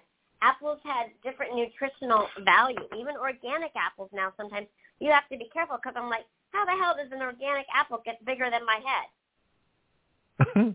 Yeah. Well, actually, apples, seriously. I read this, that there used to be about 140, in the 1800s, there were 140 kinds of apples. Now we have about 6. Right. Yeah. That's for the producers. I also heard that tomatoes are bred to be able to withstand a 14-mile an hour conveyor belt. That's why they have thicker skins. No, I heard that somewhere. You can look it up. Yeah. The apples and the other things, tomatoes especially, because tomatoes are softer than apples. Apples can take the conveyor belt. But tomatoes being softer, they want to make them strong enough to be able to withstand the conveyor belts. That's why they bred thicker-skinned tomatoes. Isn't this wild? Wow. All these stupid things I know. I don't know where. I think the World War I with the castor beans was the best one, though, today. That was funny. Yeah, that's good. That's good. And that's why, like I said, if you can, it's better to grow your own stuff. And, if you have the financial means, if you can't have a garden, you can buy one of those, and I always say it wrong, but the hydro stations that you can hydroponic? Yes, thank you. Hydroponic. I've been wanting to get one of those where you can grow indoors all your food year round, pretty much. Okay. I mean, so again, if you have the financial means to do so, do it. I mean, that's one way. But then again, how far you want to go down the rabbit trail? Are the seeds genetically modified? The other problem is too is money. Some of the poorest folks, don't have the same access. In other words, how many people can afford $10 for a jar of mayonnaise? I probably shouldn't, but I don't want the seed oils either. But a lot of this is money based, so that people that are middle class, upper middle class, or wealthy have a much better chance of buying all these pure things, organic things, and things like that. But if you're a poor person, and I've been poor recently, in fact, and having to shop in various grocery stores where your selections are limited. I remember I didn't have my car for a couple months. I had to walk to my local grocery store. So whatever they had, that's what I ate, because I couldn't drive anywhere. But the point is, the selections. I get it. Well, that's what they do on purpose, though. They make the cleaner food with a higher price tag, knowing that 8 out of 10 people can't buy it. They have to buy the stuff with the crap in it, which then causes them to have potentially more illnesses over time. Like I said, if you go eat a bag of Lay's potato chips today, are you going to die tomorrow? Probably not. You know, is it going to hurt you? Probably not. But if you buy a bag of Lay's potato chips today and next week and then in 3 weeks, if you do it consistently over time, you know, it's the repetitive behavior. It's not like, you know, you go out one night and you have 4 beers. Is that really going to hurt you? No, but if you do it every single day, you might start having some problems. You know, so you got to put it in the perspective, and that's why they jack up the prices. So, like in our household, like I said, I do buy Primal or Chosen brands, but it takes us a while to go through that. You know, we'll make tuna fish, or my daughter likes tuna fish. We do their salad dressings, things like that. Sometimes we use salsas, but we're using it only. You know, and we pick and choose. Like in our food, that's one of the places where I'm willing to spend a higher price tag because it's actually going into my body. You know. Well, you're saving money on medicine and doctors and, you know, future treatments and cancers and everything else. So, but most people don't see that because they have to live, you know, for the moment. They don't have the option. Right. Everybody's living paycheck to paycheck. So it's really kind of interesting. Oh, just to interrupt for a second, I'm starting to get messages. Apparently, the Supreme Court has a huge decision, and we were talking about the courts earlier, on affirmative action. I guess they've overruled using affirmative action. So I'm going to have to study that. That'll be on tomorrow's show. So we're going to continue our discussions of the Supreme Court. But that's just a little break-in update there. But, yeah. Huh. Yeah, I find it interesting, you know, and I know we're scrolling a little bit, but just to give you an example, so I went out last night with a girlfriend of mine. We went to a restaurant for happy hour, and I had a glass of wine. And I was going to order something to eat. And, you know, just because of what I do in here recently, my brain just goes all over the place. In order to go out with me, you have to be a really, really special person because I'm so anal about so many things. It's like, I would go to dinner with you just to see what you ate. I would do that. We would have a fabulous time. We can make a video. Well, like last night. I know. Well, last night, I was like, you know, I ordered vegetables, like, when I got there, and I'm like, oh, my gosh, I was going to order a wedge salad. And I thought the head of lettuce, they didn't even wash it. They broke it open. And, like it's not organic. What if I, you know, get food poisoning? Like, how did they wash this head of lettuce? And then another salad, I'm thinking they probably get all this salad, like, in a bag, right, because they're feeding the masses. Do they really clean that lettuce, you know? So I ordered a Caesar salad without the Caesar dressing on it, and I got, like, something on the side. And I'm going to start calling you Sally. Yeah, you just become Sally. And when Harry met Sally, and I want the Caesar dressing on the side, and I want this on the side. I want to go see the kitchen to see how you wash your salads, and I want this and I want this, and I just want things the way I want them. Yeah, you're Sally, but you don't have to do the other scene, you know, where she. Yeah, it was driving me up. I mean, stuff like that just drives me crazy. And so I had my puppy with me, and she was in her little stroller, and I know because I asked, none of their fish is wild caught. And so I was like, I'm not eating any fish, right? You don't want to do that. But I did get a piece of the salmon on the top. And, you know, my dog, the dog that I have, since my littler one passed away, she's like 4.5 pounds. And so I got the salmon, and I was feeding her some of the salmon. You know, I'm not going to touch it. And then I gave her some more last night, like when we got home, and then she'll have some more there. And I think I probably 5 bites of the salad, because every time I put the salad in my mouth, I'm like, oh, my gosh, I know this isn't organic. Did they wash this? What's been sprayed on it to keep it last longer? I'm like, just CJ, you can't have any fun. Right. You can't go out because you never enjoy yourself because you're always going to be wondering all these questions. You got to just resign yourself that do you ever eat ice cream? I mean, you just go out and have fun, and, you know, or never. do you no, okay. Just curious. I can't do dairy. I can't. No, like I said, just if you 2 cocktails and a piece of chocolate, I'm good. Okay. Not even sherbet, which is like fruity. Do you not even have fruit sherbet or sorbet? No. Okay. Just Too checking. much sugar. Too much sugar. We have a new ice cream place that I just checked out. Yeah, Scoops in Milton here. It's they're friends of mine. So yeah. So I did the sherbet sorbet thing. What's that? Some of the like Brewster's here, we don't go that often, maybe once every other month, but they're starting to have the almond-based and oat milk-based product.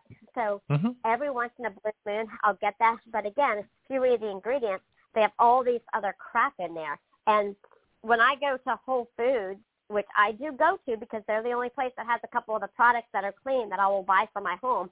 There's only one ice cream, and I get it from my daughter because, like I said, I don't do dairy, but that is super clean, and it's called Aldean's. I think it's ALD. You can even look it up. ALDEN apostrophe S or Aldean's.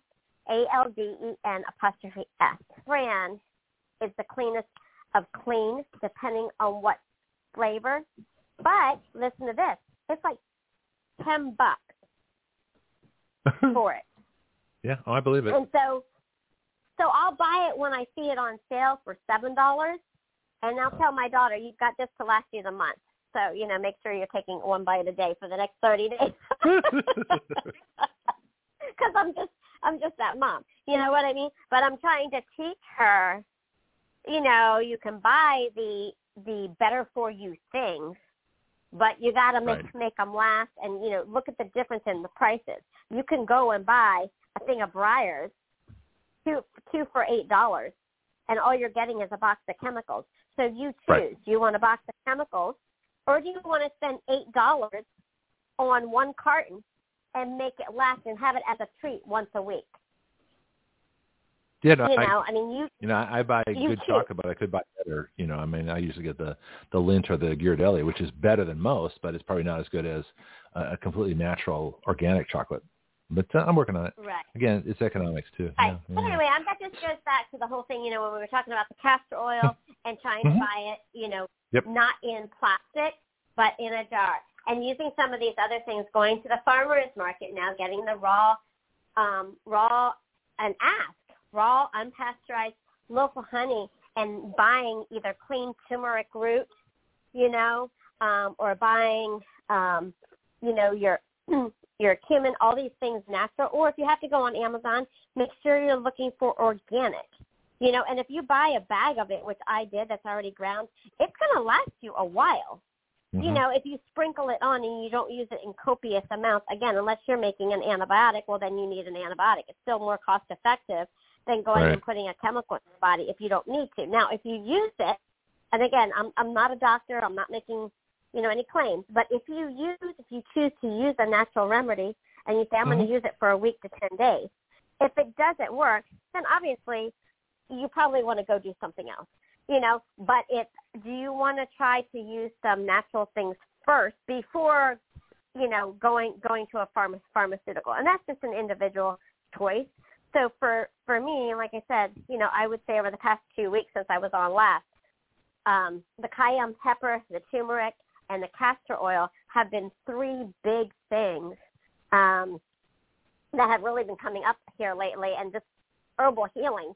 So if people want to look into getting that book and doing research on those items that we talked about today, I think that would be great. And again, the book is called Back to Eden. So just think of the Garden of Eden, Back to Eden. And again, I'm currently looking for a larger version of the book just because this one has way too small print for my old eyes. You're not that old. Yeah.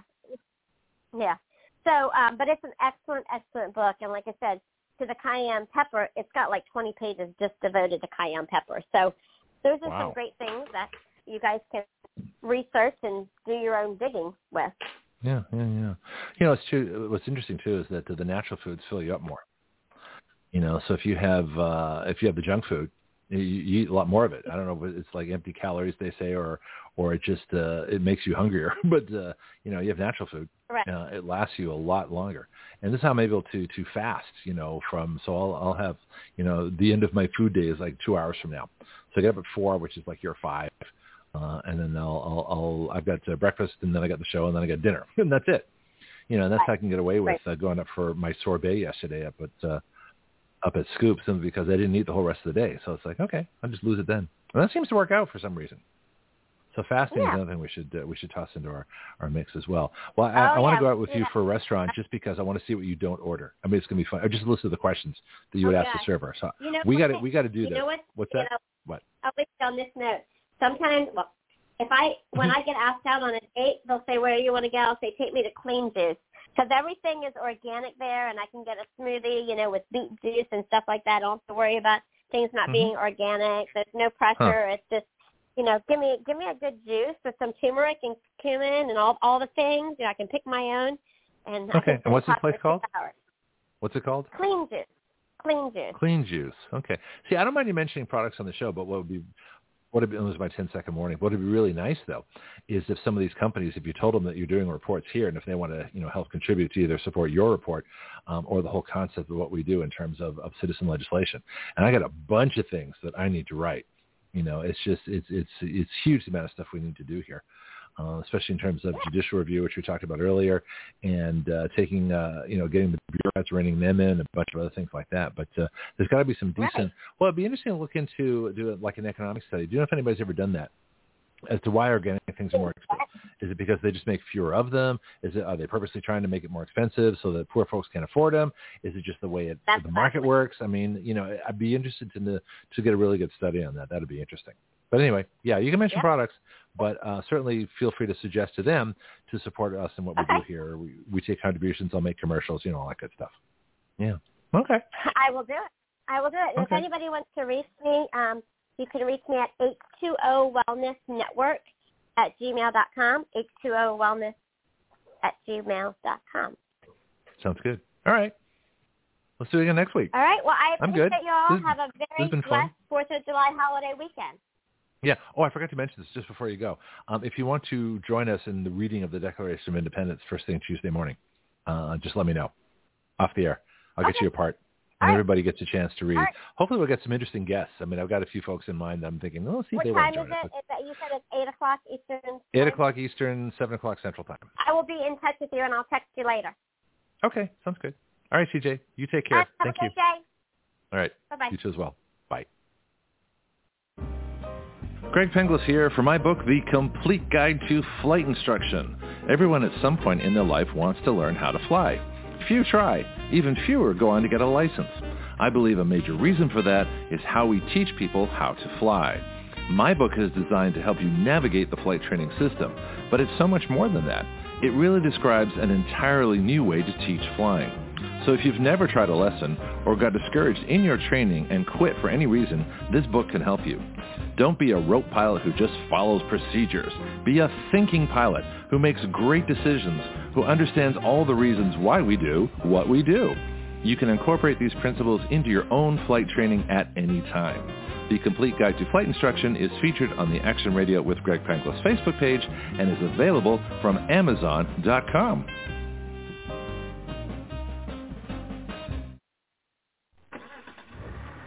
Well, that sounds good. Even better. Okay, how about your car?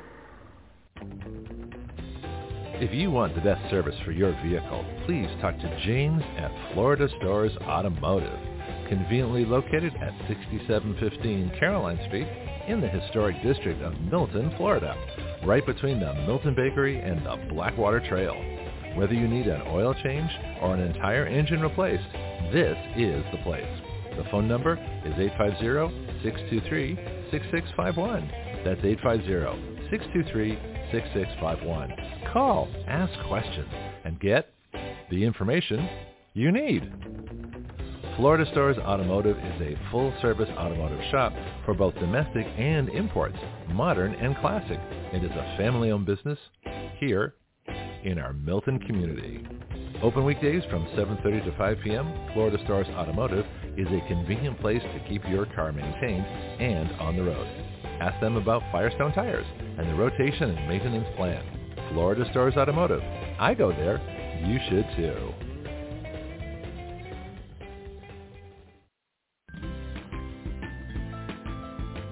Do you know your way around healthcare, insurance, pharmacies, surgery, alternative treatments and choices? I don't. Which is why I'm so glad I met Priscilla Romans, had her on Action Radio, and learned about health patient advocacy. She is the founder of Great Care. And now as an affiliate of Great Care, we are proud to offer through our discount code, WYL, which stands for Write Your Laws, a 10% discount. Great Care saves you both time and money. They provide medical advocacy, consultation, advice, and recommendations nationwide. Their website is greatcare.com. That's GRAITH care.com. You can email them at greatcare.adm@gmail.com or call them at 469-864-7149. That's 469-864-7149. Great Care, better health through better knowledge and advocacy. I was just thinking I should make another promo that has all our websites in it because I tend to repeat them at the end of every show, and I probably should do it, more during the show so people get an idea of what's going on. So our website here, blogtalkradio.com/citizenaction. Our legislative website is writeyourlaws.com, WRITEYOURLAWS. Our Substack is gregpenglis.substack.com, and we do take paid subscriptions, $5 a month, $10 a month, whatever works for you. Our contribution site, givesendgo.com/actionradio, and my public email, greg@writeyourlaws.com. So that's what I should be doing, but we'll work on that. All things I should be doing that I don't do, but that's it. Anyway, we are looking for sponsors, so if you want to sponsor us, this is how you do that. Here at Action Radio, we are looking for sponsors. We have 30 and 60-second spots available for your announcements, and we have 3-minute live call-ins to talk about your products and services available. Action Radio is the next evolution beyond talk radio. Join us and let us help your business evolve. Think about being a sponsor of the future and not just a listener, and help us help your business grow as you help us plunge headlong into breaking new ground here on Action Radio every day.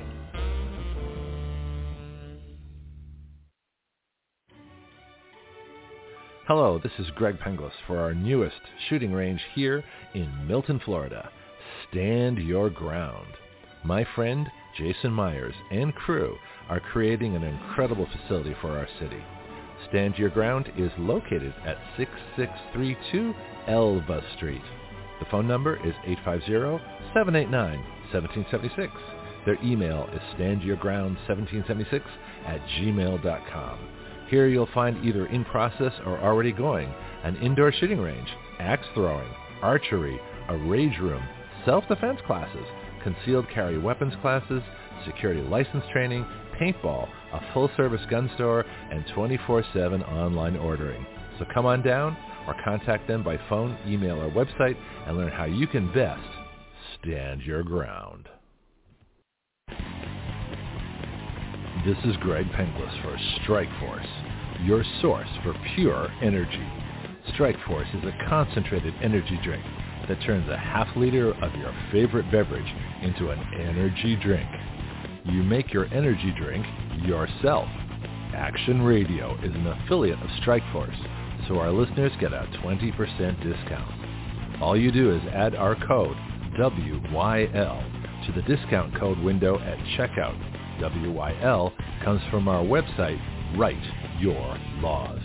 So you can get your energy drink, a 20% discount, and help Action Radio change the relationship of we the people to our government.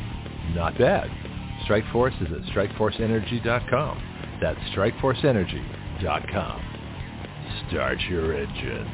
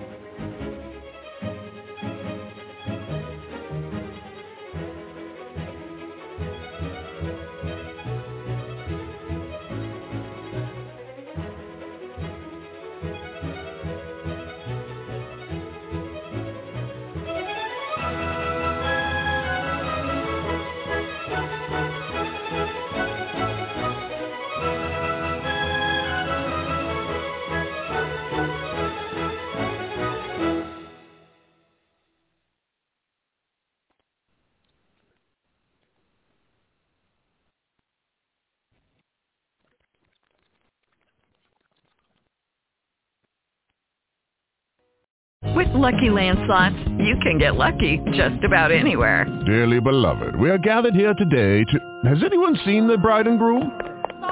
Sorry, we're here. We were getting lucky in the limo and we lost track of time. No, Lucky Land Casino, with cash prizes that add up quicker than a guest registry. In that case, I pronounce you lucky. Play for free at LuckyLandSlots.com. Daily bonuses are waiting. No purchase necessary. Void where prohibited by law. 18+. Terms and conditions apply. See website for details.